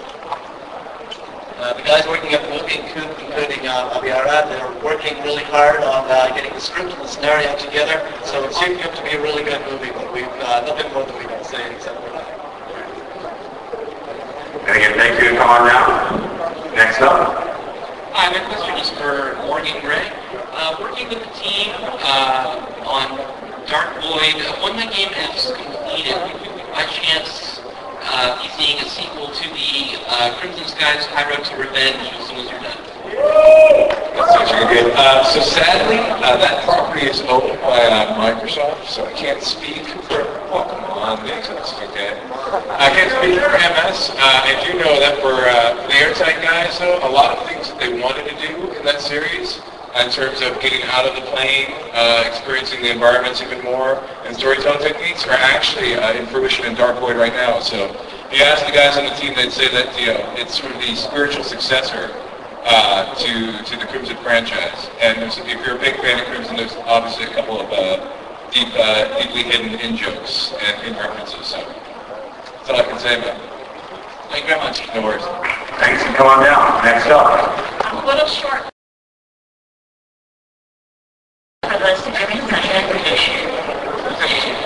Hello. I just wanted to ask if, despite circumstances of the Resident Evil 5, if there's a possibility for us fans to hold. That would be for Kawada-san, I think, to take that one. 皆さんのその思いがあれば、する可能性はないと思います。Even if you want Albert Wesker to come back, there's no chance he's coming back. Okay, thank you all. You heard it here first. No chance. Hi there. All Capcom games, they're great, Mega Man and all that jazz. One question, I know they disbanded, says Clover Studio, but any word, anything for Beautiful Joe 3?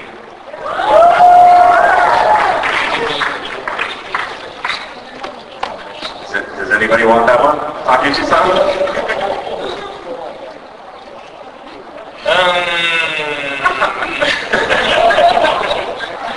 僕すごく好きなゲームではあるんですけど、やっぱりあのゲームってのは神谷秀樹がすごく一生懸命生み出したゲームなので、彼だと一緒に仕事できるタイミングが来れば出る可能性はあるんですけど、今は難しいですね。Well, I'm a really big fan of that series as well. I think the Beautiful Joe games were great. I think that series is really a result of the awesome work that Kamiya-san put into it. So if we get a chance to work with him again in the future, I think it might be a possibility. Right now, I don't see it happening. I hope it does happen. In the meantime, check out Tatsunoko versus Capcom Ultimate All-Stars. Beautiful Joe will be making an appearance in that one. You can do a lot of awesome Beautiful Joe stuff. Alright, so mine's for Greg, for Dark Lord. The character concept, I wasn't sure where that came from because when I was looking at it, it kind of reminded me of Rocketeer. Objection!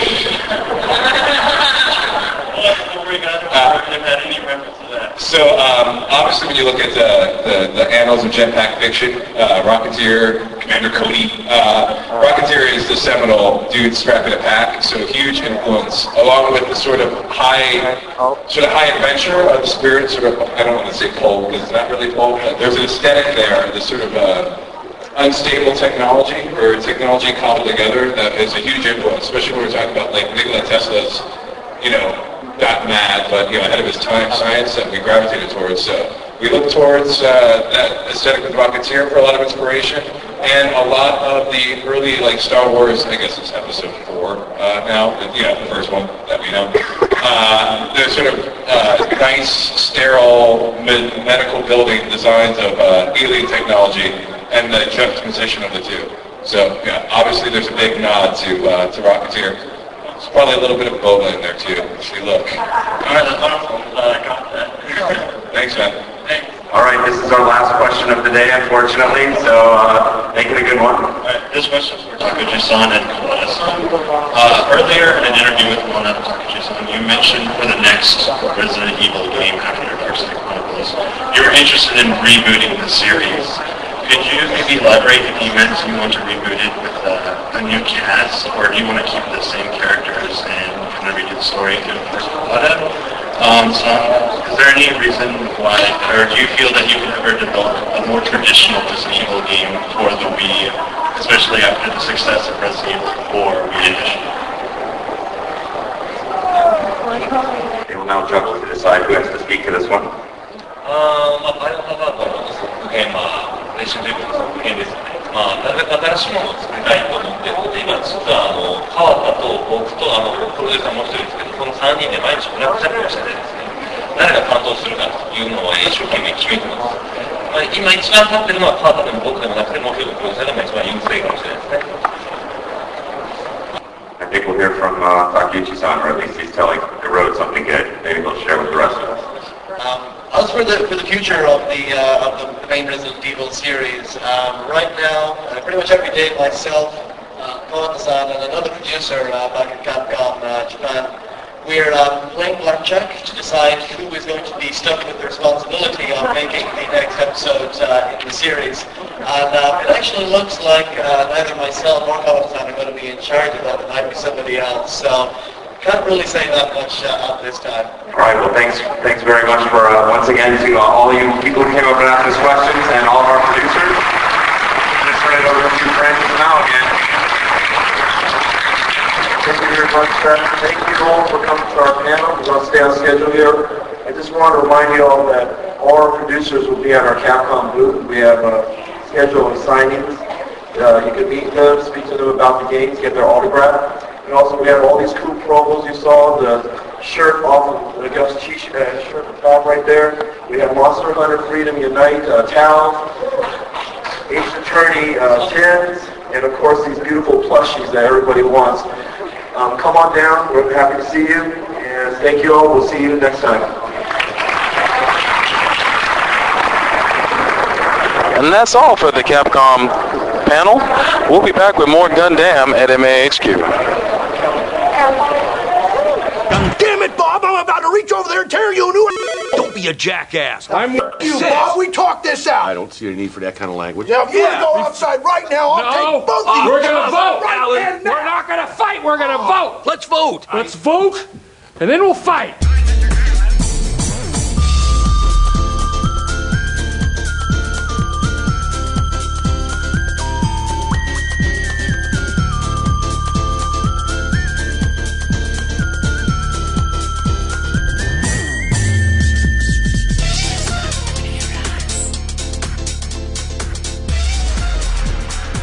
For those fighting game fanatics in the audience, here is an interview with Seth Killian, who's not only the organizer for EVO, but also one of the staff members of Capcom's promotion of their fighting game franchises. I'm back here at the Capcom booth with the Bob Barker of fighting game tournaments, Seth Killian. Say something to the audience. My name's Bob Barker. He's just missing the Botany 500 suit and the skinny mic. But it's a pleasure talking to you, Seth, man. It's been a long week, I'm sure, a long 2 weeks for you after coming from EVO to come here. I mean, you must be tired. I am extremely tired, but I'm happy. I think both events have been great. I love seeing everybody come out and play in tournaments, so that keeps me on my toes, but I'm wearing down. You can see my eyes, yeah. And Seth is also one of the head honchos at Capcom-Unity.com, which is a website for all Capcom fans to go to put in their input on games and to just converse and interact. And how's that experience been for you? It's pretty fantastic. So, I mean, I think, yeah, Capcom has one of the most interesting brand histories, and it's got a lot of great bands, not just of our individual titles, but of Capcom as a brand. So to have a place for everyone to sort of come together and let them know that the people making these games are actually there listening to them, and also just be able to talk about fun Capcom stuff, you know. So, yeah, we put a bunch of stuff up on the blog every day, just Capcom tattoos or, you know, some silly video or something. I love it. It's been great. Awesome. I mean, it really did pay off, especially in like a game like Street Fighter 4, where people got to vote on the characters that they wanted in the game. A lot of them made it. So, and then who knows how the upgrade or the next incarnation of Street Fighter 4 would turn out thanks to the site's input. But an interesting note about Seth, the last boss in Street Fighter 4 is also named after you. Is that correct? Something like that. Although I don't think you take great pride in it with the way he is, or ended up. Yeah, it's true. He's not my favorite character in Street Fighter 4. But speaking of Evolution this year, it was really exciting. I mean, how was the turnout? The turnout was massive. I don't know what the numbers total were, but based on our fire marshal capacity, we were at over 4,000 people in the ballroom watching the finals. It was really thrilling. Plus, I'd watched the stream online pretty much practically the whole weekend, and that final match between Daigo and Justin, it was around 25,000. I couldn't believe it. And that was actually just at that one moment. Over the course of the weekend, there were close to 250,000 people watching, individual IPs watching the stream. So right on, man, right on. Well, speaking of the final match between Daigo and Justin, it was like the Thriller in Manila. It was really epic, man. What were your after the fight? What were your thoughts on it? Well, I think you heard me give a lot of my thoughts on the stream commentary itself, but I just felt like exhausted, not just at the end of a long tournament, but at the end of it was a draining match. Like there was a lot of emotion and just sort of like it was like a stare down almost, where they're just jockeying for position. You know, not giant super moves every 2 seconds, but just a real battle, like a mental battle. Right on, man. And Justin really hyped up the crowd. I mean, and Daigo, he was Daigo, man. He was just methodical but I mean, in the end, I mean, you can see that Justin really came up. I mean, I for one didn't like Justin much at first, but after watching that match, I have a lot of respect for him now. I think Justin really goes a long way to win people over. So some people don't like his celebratory attitude in different situations, but when the chips are down, I think everyone can step back and agree he's an amazing player. Really elevates the game overall, and yeah, I think it's great. That is awesome. Some words on EVO 2010. Do you know right now what games might be featured there? At Comic-Con 2010? No, I'm sorry, Evolution 2010. Yeah, so of course we've been in discussion about all the games. I mean, we'll see Street Fighter 4 there in some form. Tatsunoko is definitely another major contender right now. Some people talk about Blaze Blue. That would be a successor to our current Guilty Gear tournament. Yeah, Tekken will be out as well, so it's going to be cross-platform fighting madness. Nice. Real quick, Tatsunoko versus Capcom, when is that due to come out? All they'll give us specifically right now is winter, so that could mean around Christmas time. It could mean, closer to the New Year's, somewhere in there. But winter, that's about the middle of winter, so hopefully not any later than that. I can't wait. We'll keep a lookout. And NBC2 comes out this June 29th on the Xbox 360. When does it come out on the PS3? It'll be 2 weeks after that, so that's August something, August 13th, 14th, something like that. And that's also when the mixtape launches as well, right? It is. Those tracks will be available exclusively on PSN, and I was really impressed, not just with the quality of the performers, but their knowledge of the games and the way they work it into the rhymes. We got a lot of hip-hop fans at Capcom, and that was a big hit with everybody. Myself included. Let's see. What can gamers do to hype EVO 2010?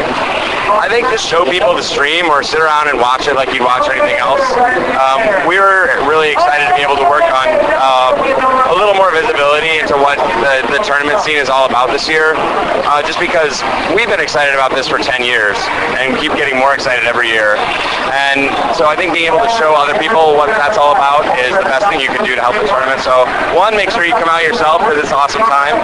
Two, tell a few friends like what it's all about. And it's spectator sport now as much as anything else, and it's just a thrill.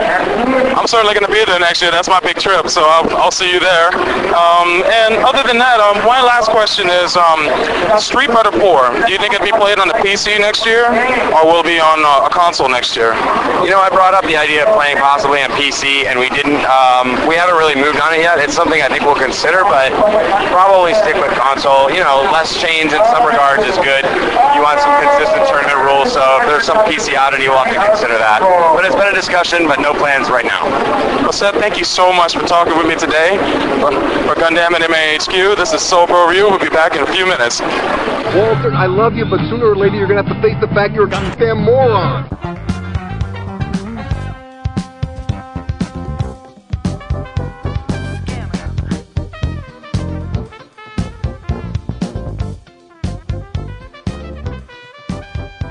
And we're back. This panel is the panel for Black Dynamite, which is the upcoming blaxploitation comedy coming out this October, and it stars Michael Jai White. And here's the panel. Enjoy.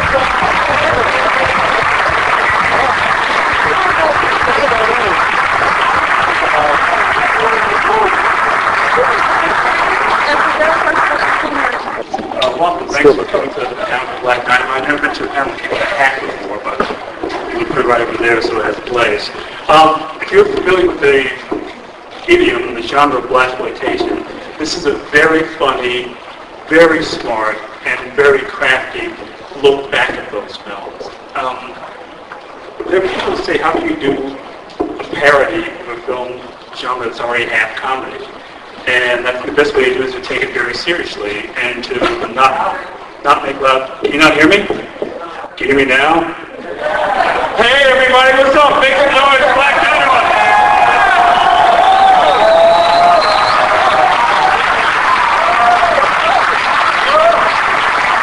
You're a Comic-Con. I'm sorry, what? You're a Comic-Con! This is my first Comic-Con. I can say, as I was telling to Sally, that you never get used to the idea of seeing an Imperial Star Trooper at the ATM machine.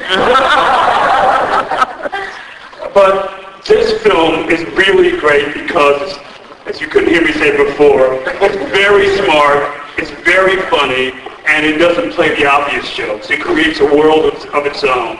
It takes the genre of blaxploitation, which a lot of people would say was kind of half parody anyway, but plays it in a way that you know the filmmaker knows what he's doing, that you know the co-star and the writers know what they're doing. And let me introduce the cast to you. First, I'll start with, on my immediate left, the director and co-writer, Scott Sanders.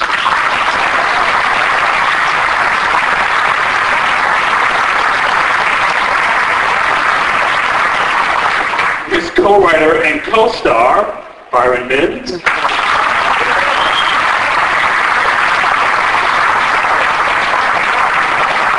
The man with the plan and the nunchucks, Black Dynamite himself,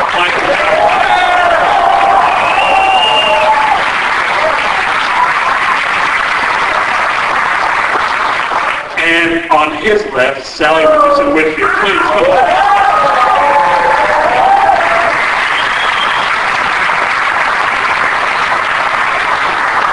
am I to understand this was your idea? You were listening to a James Brown album and sort of thought, this could be me? Well, yeah, I mean, strange enough, I was in Bulgaria, of all places, doing Undisputed 2. And on comes my iPod. James Brown's Superbad comes on.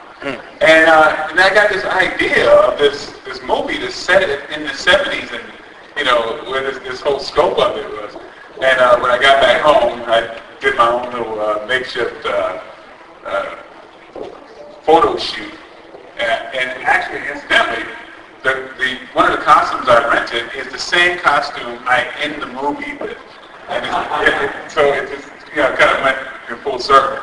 And then, you know, Scott and I were getting together on another project that he had written, and he asked me what I was going through, you know, what was I up to, and I showed him the picture, and from that moment on, Scott was like, yo, man, I'm in. And so Scott and I have been wanting to work together for years again. You know, since our first thing, he directed me in Thick as Thieves. But here we are, you know, we put it all together, and here we are. I have to ask, because I know you guys, if any of you ever saw 3 the Hard Way, which is... Oh, yeah! That's Fred Williams not doing the audience, but we'll get that later. Put the 1, 3 the Hard Way. Well, our movie's actually, I mean, the plot is pretty much based on 3 the Hard Way, so, you know, yeah, we've seen it before. I mean, because there's a kind of conspiracy in blaxploitation films that this movie really, really uses in a really fun way. And I just wondered, as you guys are sitting down and talk about the writing of it, how you decided where you were going to go with it.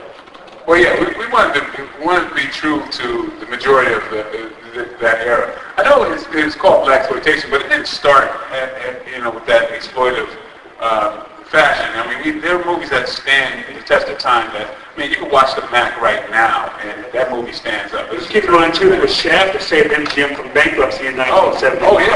They were coming off the studio. Oh, yeah. This genre saved Hollywood. Absolutely, because they found movies that they could make at a budget that people loved and just ate up. And then they, you know, it got good to them, and then they put less and less money and time into the filmmaking process, thus the exploitative nature of it. And what happens is that it happens in every case. The audiences got tired of it. After that point, they just let black audiences alone for almost another 10 years. Well, yeah, absolutely. Because then what happened is they started becoming corporate, which it is today, and it's you know, become very formula. And so we kind of broke from formula to give you a straight breast milk. Actually, it went so far, there's a movie called Mean Mother, which it's basically an Italian movie. And they wanted to make it a blaxploitation movie, so they took 10 minutes of shot 10 minutes of blaxploitation footage, and then stuck this Italian movie for the last 70 minutes of the movie. So it's I don't know. I think it's funny. Well, there are a lot of funny ones. But I want to ask you, Fire, because you also wrote a part for yourself in this, I guess. Was that kind of the way you were going about this as you guys were working on this, that you knew you were going to be in it, or? No, actually, it was Mike that encouraged me to do Bullhorn. You guys did? Yeah, actually, it was Mike who encouraged me to do Bullhorn. I was writing just for the sake of writing. I focused a lot on Black Dynamite and everyone else, and it was during our talks that I would go through what I felt Bullhorn should sound like, and Mike was like, who else to do it? We should say, I mean, it's almost a dead-on Rudy Ray Moore impression. I mean, it's I thought he'd come back to life. Byron's very modest. Byron had an encyclopedic knowledge of these movies. I thought I knew the blaxploitation genre. This man would just do monologues off the top of his head. He was just insane. And so it was really kind of predestined. And we worked side by side, act side by side, and I think he's a tremendous actor and my brother. So I don't know,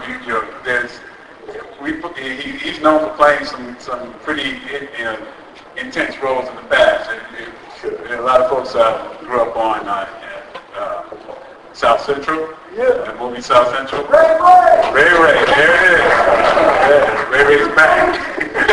Yeah. So it's not just Comic-Con. Cool. Thank you, black man.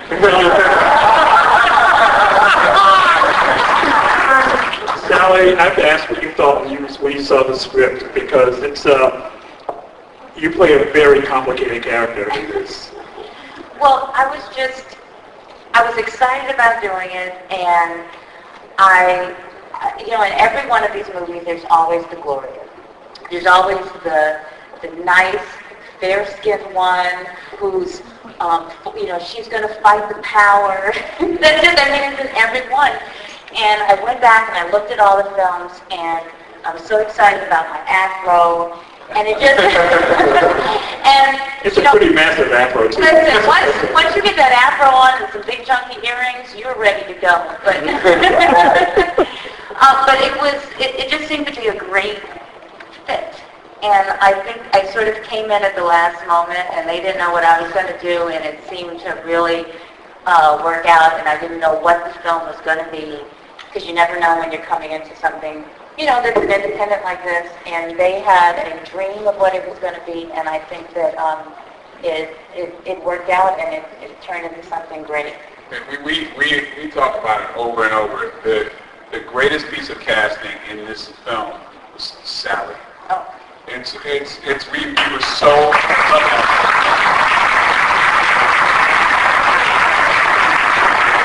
we talked about it over and over. She far extended anything that we could have dreamed.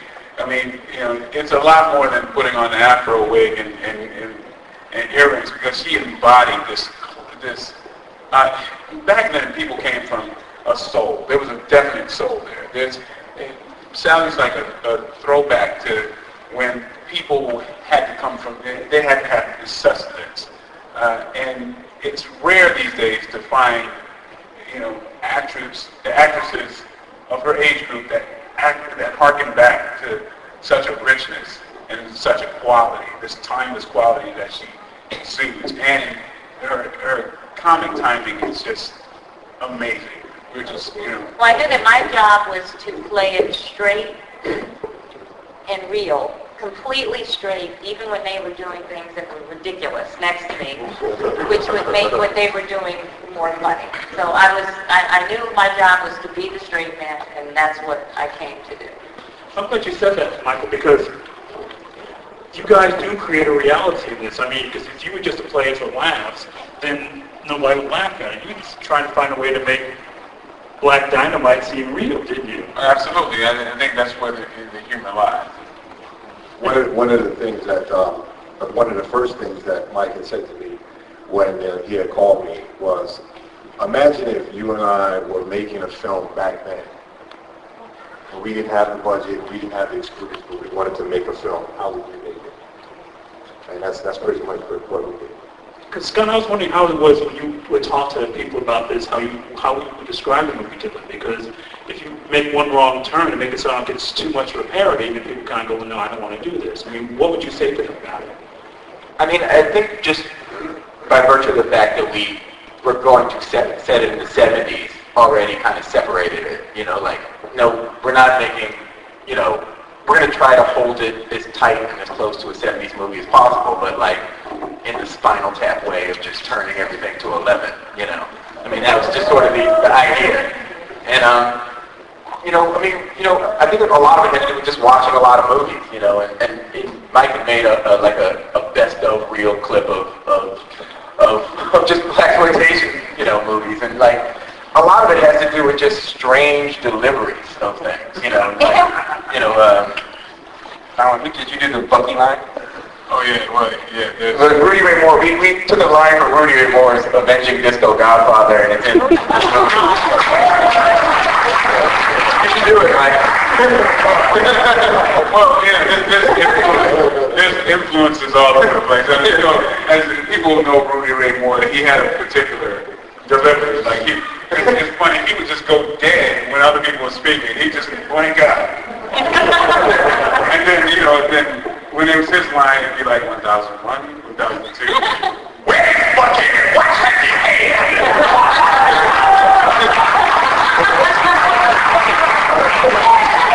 I don't know, so like we just hear like tons of stuff like that. Like I don't know why where is Bucky and what has he had is funny. Like something about it's just something about the strange delivery of it. It's grammatically incorrect. That's all I'm overly enunciated by somebody who doesn't enunciate well. You know, Jim Kelly is the same kind of thing. Jim Kelly would pronounce, he would not say the, he'd say the. You know, we are going to the car. It was just this weird thing. It's like he's on the page.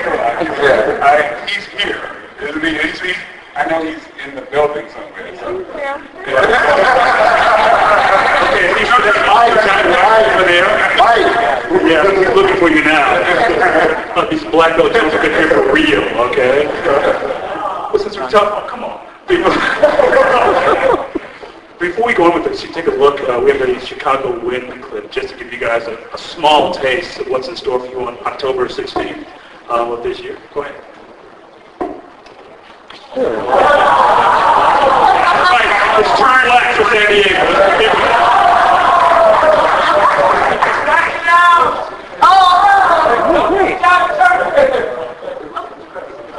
We're experiencing operating difficulties. Please stand. Why am I in charge?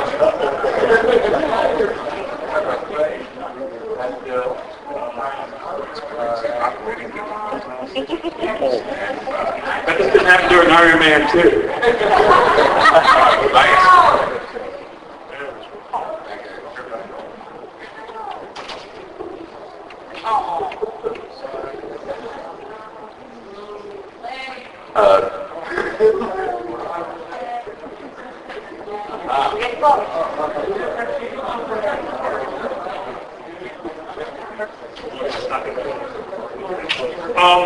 We'll just move on with the conversation here in the dark where it's nice and intimate.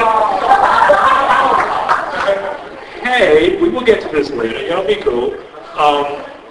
Because when you mentioned that about the weird timing, I always thought it was like watching people who didn't speak English, like trying to speak a language. If you were an Italian trying to speak English in a lot of those blaxploitation films, but because you look at my favorite Rudy Ray movie, Dolomite. That whole section of women at the beginning of your movie, Scott, it's almost like you took that whole section with Queen Bee and made that part of the film. Yeah. Yeah, why don't you talk about it? I haven't seen the clip just yet.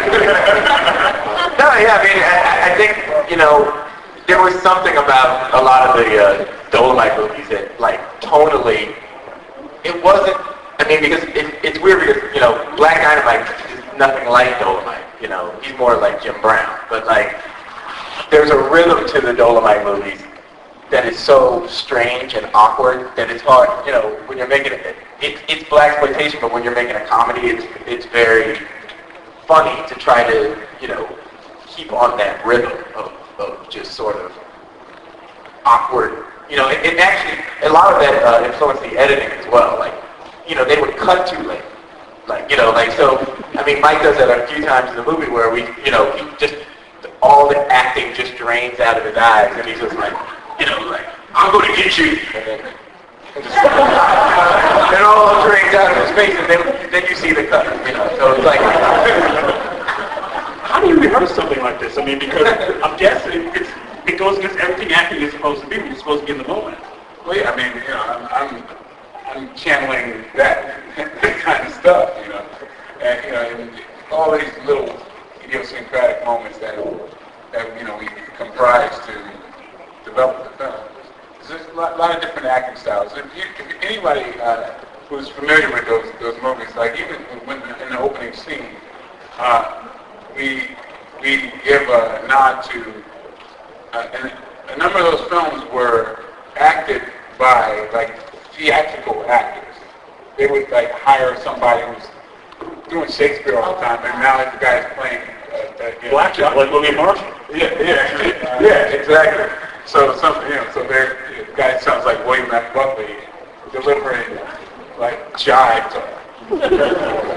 But Brian, for you, that must have been like trying to find a way to bring all these things together because it is a bunch of films. It's not just the Ruby Ray Moore films, but it's a lot of different things. Yeah, a lot of we have influences from Into the Dragon. We have influences and straight rip off of lines of like a lot of movies. And it'll be a fun thing to start to piece it together and say, well, say where this came from and where that came from. Okay, are we now actually I think we're ready. Clip? Chicago win. Let's take a look for a taste of Black Dynamite for real this time. I swear to God.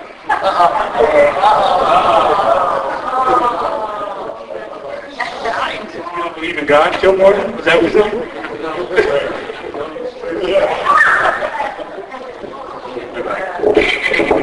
Oh no.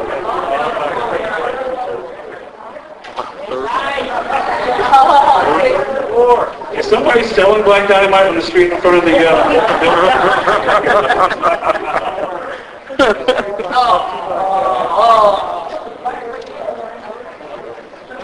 Oh, they got another one.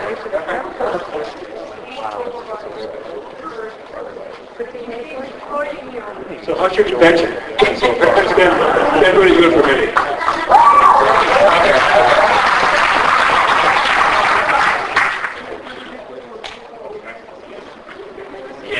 It's a different disc. I'm not swearing anymore, obviously.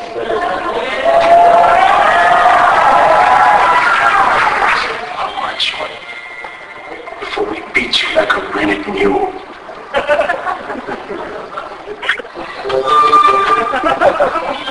That's right, you job ass punk. Don't be coming to the hip hop and talking that dig. That's right. Don't ever come.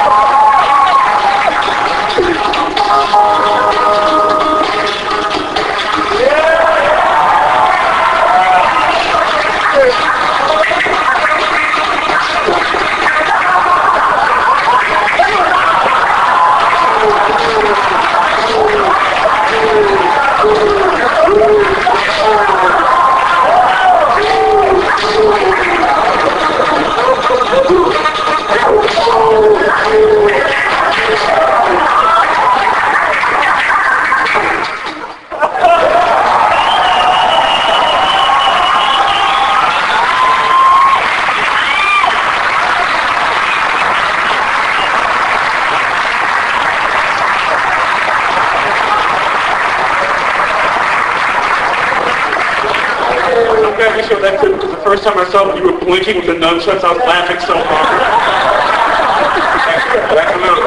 That's a little influence from Jim Brown. Jim Brown used to blink so anytime he shot a gun, he blinked like. and I borrowed Jim Kelly's Kiat. Yeah. And it's like, it was a very distinct yell that he. And you borrowed his wig as well. One stuntman I actually beat up 3 times in that same clip. Damien Fournier.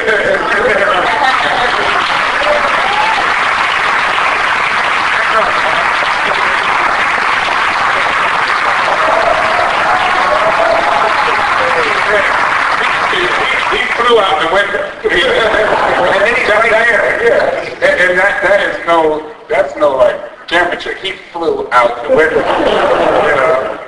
And then magically wound up in front of me. That's one thing movies that discontinuity was always a part of those movies. Exactly. They didn't have enough people, so they had to bring the same guy back in.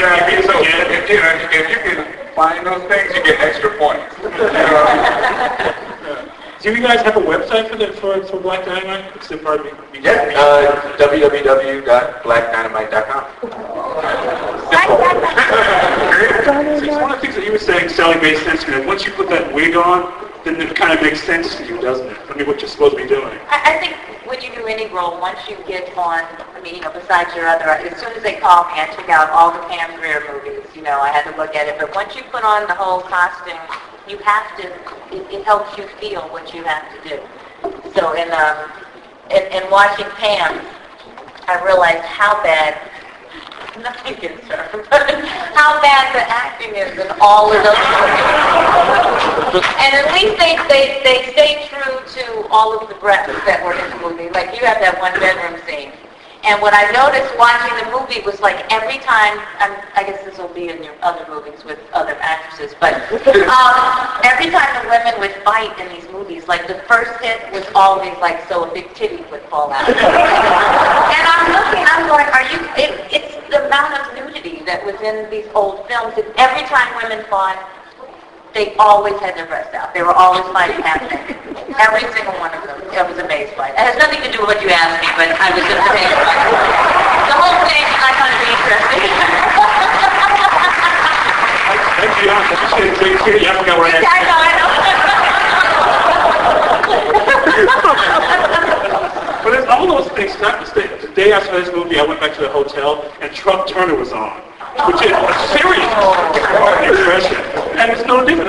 And the thing you were talking about, the Pam Grier, is everybody's working as hard as they can. You can see the effort going into it. They're almost sweating. They're trying so hard to act. Yeah. Michelle Nichols is in Truck Turner. Mm-hmm. And she plays one of the baddest women that you ever saw in a movie.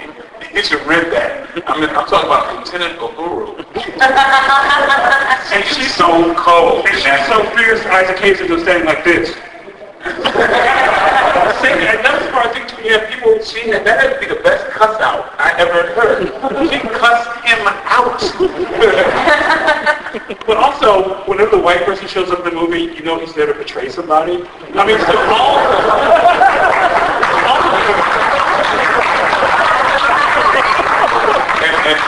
and every time, I mean, it didn't fail. In every blaxploitation movie, white people are depicted by the poor.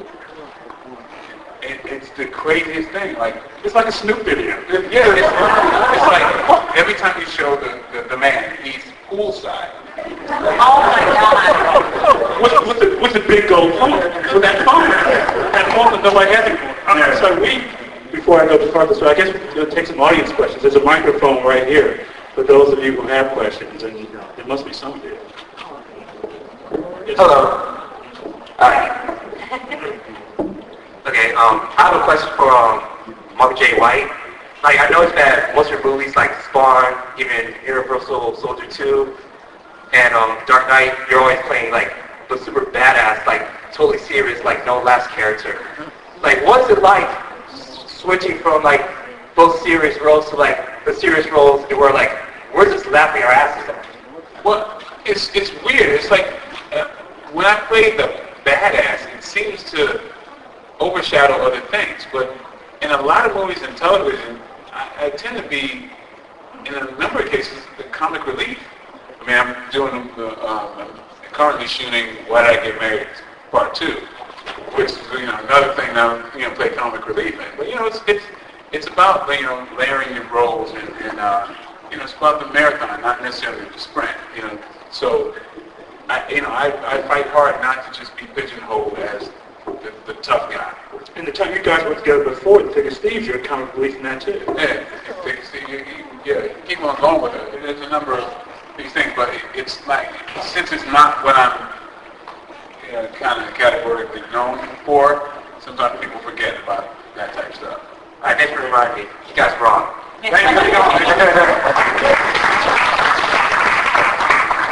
Before I get back to my pool, I just have one question.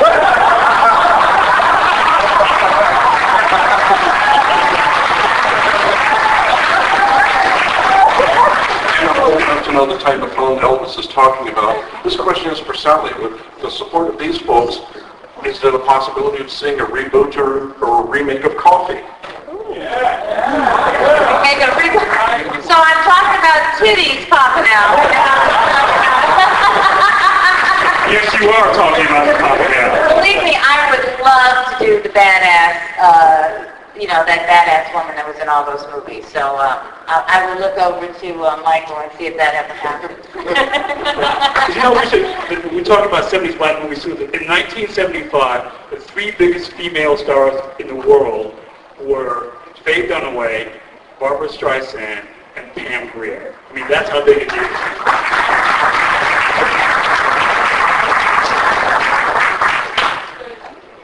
First of all, I loved it. That was awesome.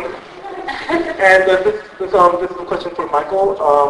The action sequence that we just saw, do you have I'm sure you had the training before the movie filming. Could you tell us a bit about your training process, I guess? Well, I've been doing martial arts for a long time, ever since I was a kid. I have actually 7 different black belts in different styles. I mean,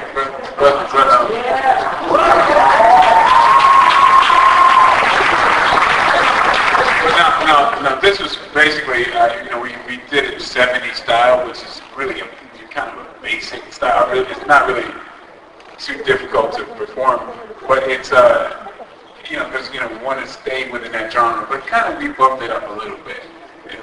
You were like talking a guy out the window. What's that? You're like talking a guy out the window. Oh, well, tossing a guy out the window came early. But I mean, I'm trained. Byron is also a martial artist. He's trained for 20 some odd years. But I touch on different styles. Basically, at that time, it was a lot of Shotokan, that Japanese style that really was predominant in the movies of the 70s. So I chose to do that style. There's also a style too where people only come at you one at a time. Everybody else stands up. And actually, Byron does Dolomite style kung fu within the context of the movie. So if you kept going with that clip, you would have seen. Yeah. So real. Yeah. So real kung fu. Thank you so much. Those high-heel boots are heavy to pick up off the ground, so of course it was surreal. Hi guys. First of all, I'm a big fan. I'm a bit starstruck. And congratulations on your Sundance reviews. Thank you. Thank you very much. Really quick question to any of you guys. Do you guys parody by any chance any of the blaxploitation films like Sweet Sweetback or Coffee by any chance? Like take lines and parody them? Oh, absolutely. Throughout the movie. I mean, there's certain things that were kept alive. Like since Sweet Sweetback, it was like 70% of that movie was a chase scene. and it seems like there's an obligatory chase scene in every blaxploitation movie since then. And it's just certain things that just became part of that whole scope. There's a top shot from Shaft. If anybody knows, and that's duplicated over and over. So we definitely had our homage to Sweetback, to just so many of them. Well, there's things that you guys wanted to put in that you just weren't able to get in because there's so much stuff we did. Oh yeah. We had a lot of stuff that we had like a 10-minute cut out of the movie that used to be in the movie, like a straight cut. That we kind of tied some stuff together. So we had a whole kung fu banquet that's just kind of in the movie, but it was a whole thing. That's not being the DVDs. You guys. Thank you guys so much. Thank you. Michael, I think you're a badass. For this project, do you actually want it to be where it's at right now, like published or publicized, actually, or are you actually aiming for a more publicized, stand for this project? Well, I like where we're at. I mean, and I like it to spread roots from audience like such as this, and we and the love that we're getting from festivals. It's like it's great validation, and it's presented not like it's some huge machine that's forcing things down your throat. It's very much from people speaking out and people really enjoying what we put out. So that feels just like the best. And I guess I can say I gotta remember how to say this. And now we have we have an announcement of a cartoon. This is not the official announcement, but we have an announcement coming up, a very public announcement coming up. We are picked up by a major network that I can't say right now, but it is a done deal. And we're partnered with Carl Jones, who of the Boondocks.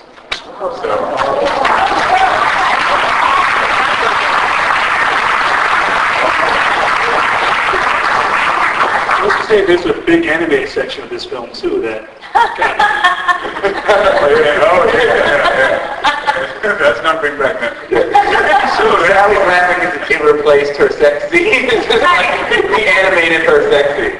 And you know what? It works so much better. It's been a real, naked sex scene in it. If they do it all in cartoon, and it's hilarious. What the idea of that graphic depiction of a graphic scene come from? Well, you know where it came They're like there's a famous poster that a lot of folks have seen of the Zodiac. But then, I want to say a little bit of that. There's a Zodiac poster that lights up. The black light poster. And the position. Well, described in 3 words. Fabulous. Thank you so much. Hey, this isn't a question, it's more of just thank you for making a fucking badass movie, and not, pulling the punches, not making it PG-13, because, all the studios are going by formulas now, and, Die Hard's being PG-13 and everything like that. Thank you for making this movie. All my friends are excited about it. I'm stoked for it. It's the movie I'm looking forward to the most this year. So thank you very much.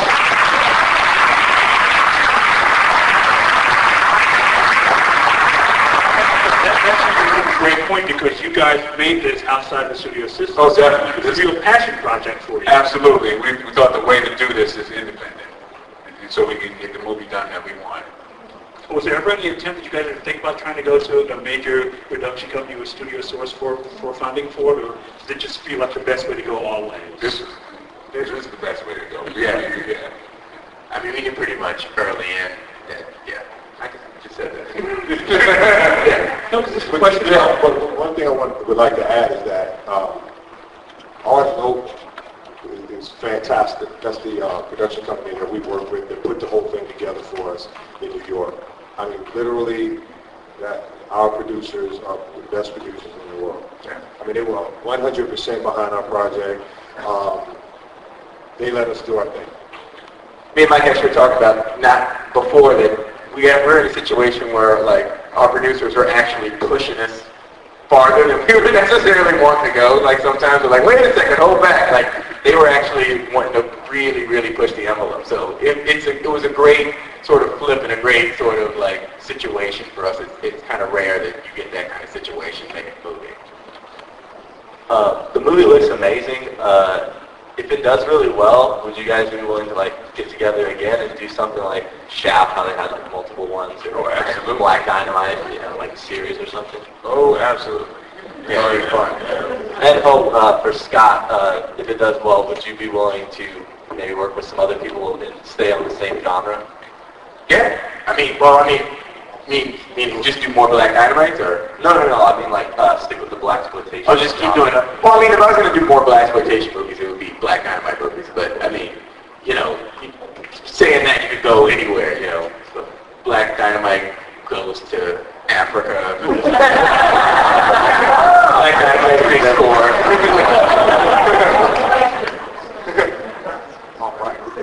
I guess I have 2 questions. First, me and Michael. Where's Cavalieri hiding my girls?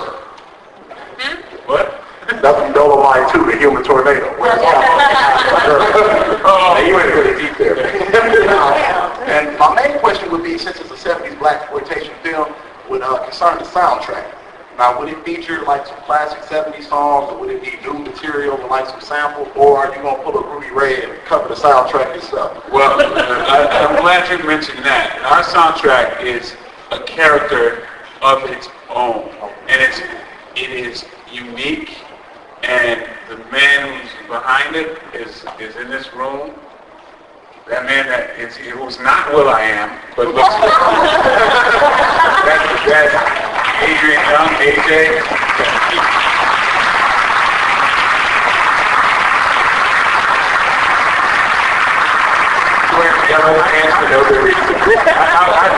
I test the music. I was in the makeup trailer the other day, like just about 3 days ago, while on the set, and we all listened to to the same iPod, whatever, and I mixed my stuff in there. I played some of our original music that he made. Everybody's thinking, well, who's this? Is this Curtis Mayfield? Is this Willie Hutch? And I was just like, knowingly, just smiling. All right? I tell them finally, after they heard like the third or fourth cut, I said, no, that's original. That's AJ. He created this. AJ has been playing this music in his garage for years. And he's just amazing. And actually, Jill Scott, who heard it, said, you got to get AJ to call me today. I'm working on a new album, and I want that brother on my album.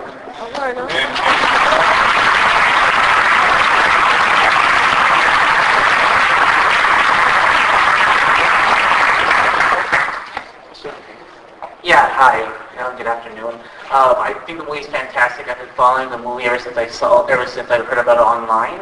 And I wanted to know, like you said, October 16th, right? Is that like for like mass release, or is that just gonna be like in select theaters where I have to go like God knows where I can watch it? Well, I mean, a lot of independent movies start off in like a few theaters, and then they just kind of branch out. So I'm sure, like, hopefully, it'll branch out pretty soon. But I think we're starting off in like New York, Philly, DC, and San Diego. No, I don't know. Sorry. No, I'm sure it'll be in San Diego. Yes, sir. Really looking forward to seeing this one. Michael. Quick question about utilizing the library footage and stock footage that you guys utilize for this in terms of the structure writing the script as well as the editing process. Was that locked in place or was that kind of free-form? Just speak quickly to that. It's amazing how you guys utilize it. Oh yeah. Well, I mean, we couldn't afford to have like a car chase, with period cars on a freeway somewhere. So like we kind of backed into it. And we actually, well, this is the weird thing about the movie. We could have made it without buying Sony stock footage, and then Sony bought the movie. So, I mean, Sony and all this stuff, they had like, there's like Charlie's Angels in it, the TV show, Charlie's Angels, the movie, like this Matt Helm, which is like a Dean Martin pilot with the car chase, where we got that from, like The Rookies, SWAT, there's all this, odds and ends that they had in their library. And then also a lot of Chuck Norris is missing in action too, isn't it? And because it worked out so well before, we have one more clip from Black Dynamite.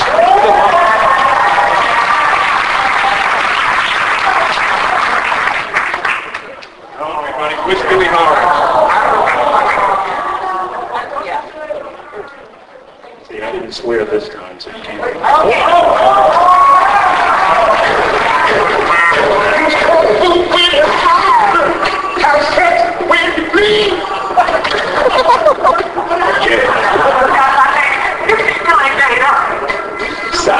I'm on it, Pete.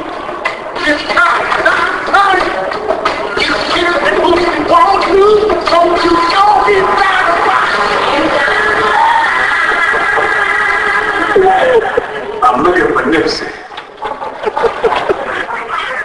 There's no Nipsey here.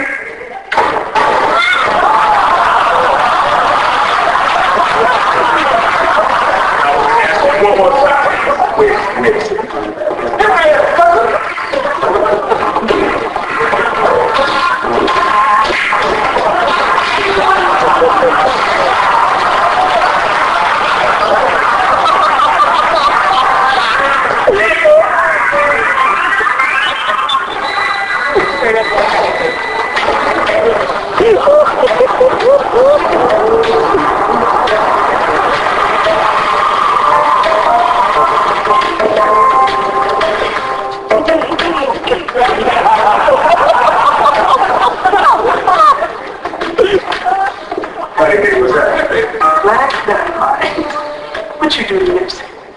Now, word on the street is that he's going to be in traction. You know me. I just talked to him.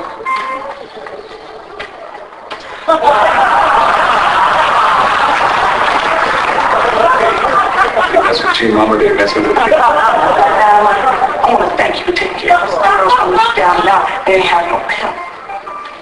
Oh, almost forgot. Ain't nobody saying it. You need the money to coach your money. I got something. Tanya, get Memphis Jake out of my trunk. Tell him the rest of my money by Wednesday. I'll make him stay himself. I'm sorry. They replaced the chain on their gunshots with all the berries. They sitting there.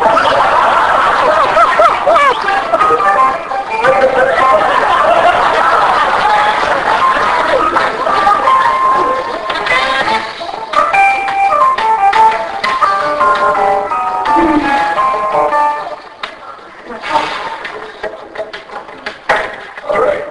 What's wrong, Honey B? I know you too long. Now, if something's bothering you, why don't you lay it on me? Like Dynamite, I got to go to the hospital. It's my little nephew, Bucky. He OD'd. Where is Bucky and what has he had?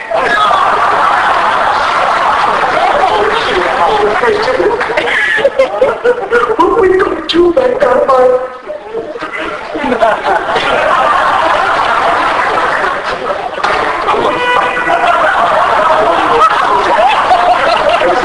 All I knew was fight. And when I got our backs to the wall, I ain't gonna let it hurt your kids.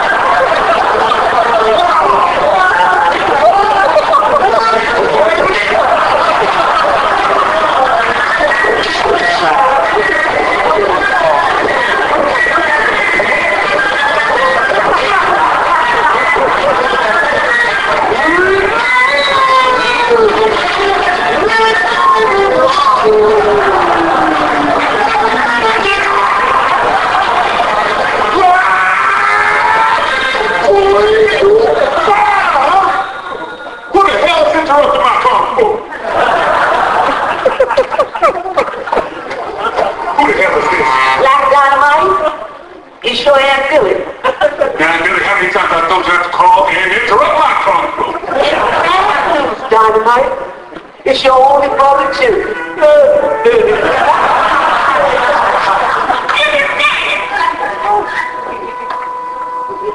Scram! Scram! I said split! Shake the seat, you turkeys! Get out of my house! I'll see y'all tomorrow.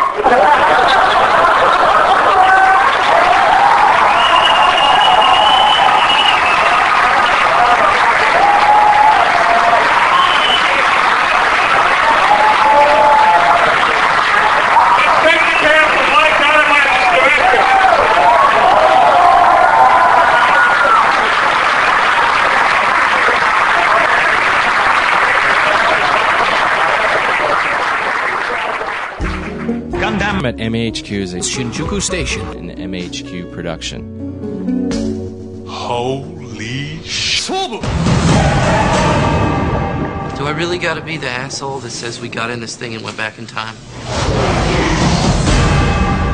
It must be some kind of hot tub time machine. That is the dumbest f***ing thing I've ever heard in my f***ing life. Ever! This is scientifically possible. Oh, tell us how it's scientifically possible, Professor Hawking. I will, because I write Stargate fan fiction. This is my bread and butter, man. Oh my god. I seriously almost passed out. You're such a dork. Hot Tub Time Machine, based on the incredible true story. Time isn't linear. We just perceive it that way. Ah! Like the Terminator. The machines send Schwarzenegger back to kill Sarah Connor so that John Connor could never be born. But if John Connor don't send Michael Biehn back to protect her, then they never and John Connor ain't born in the first place. That checks out. Right? That's good. Yeah. We're stuck in the 80s. How am I supposed to get a job?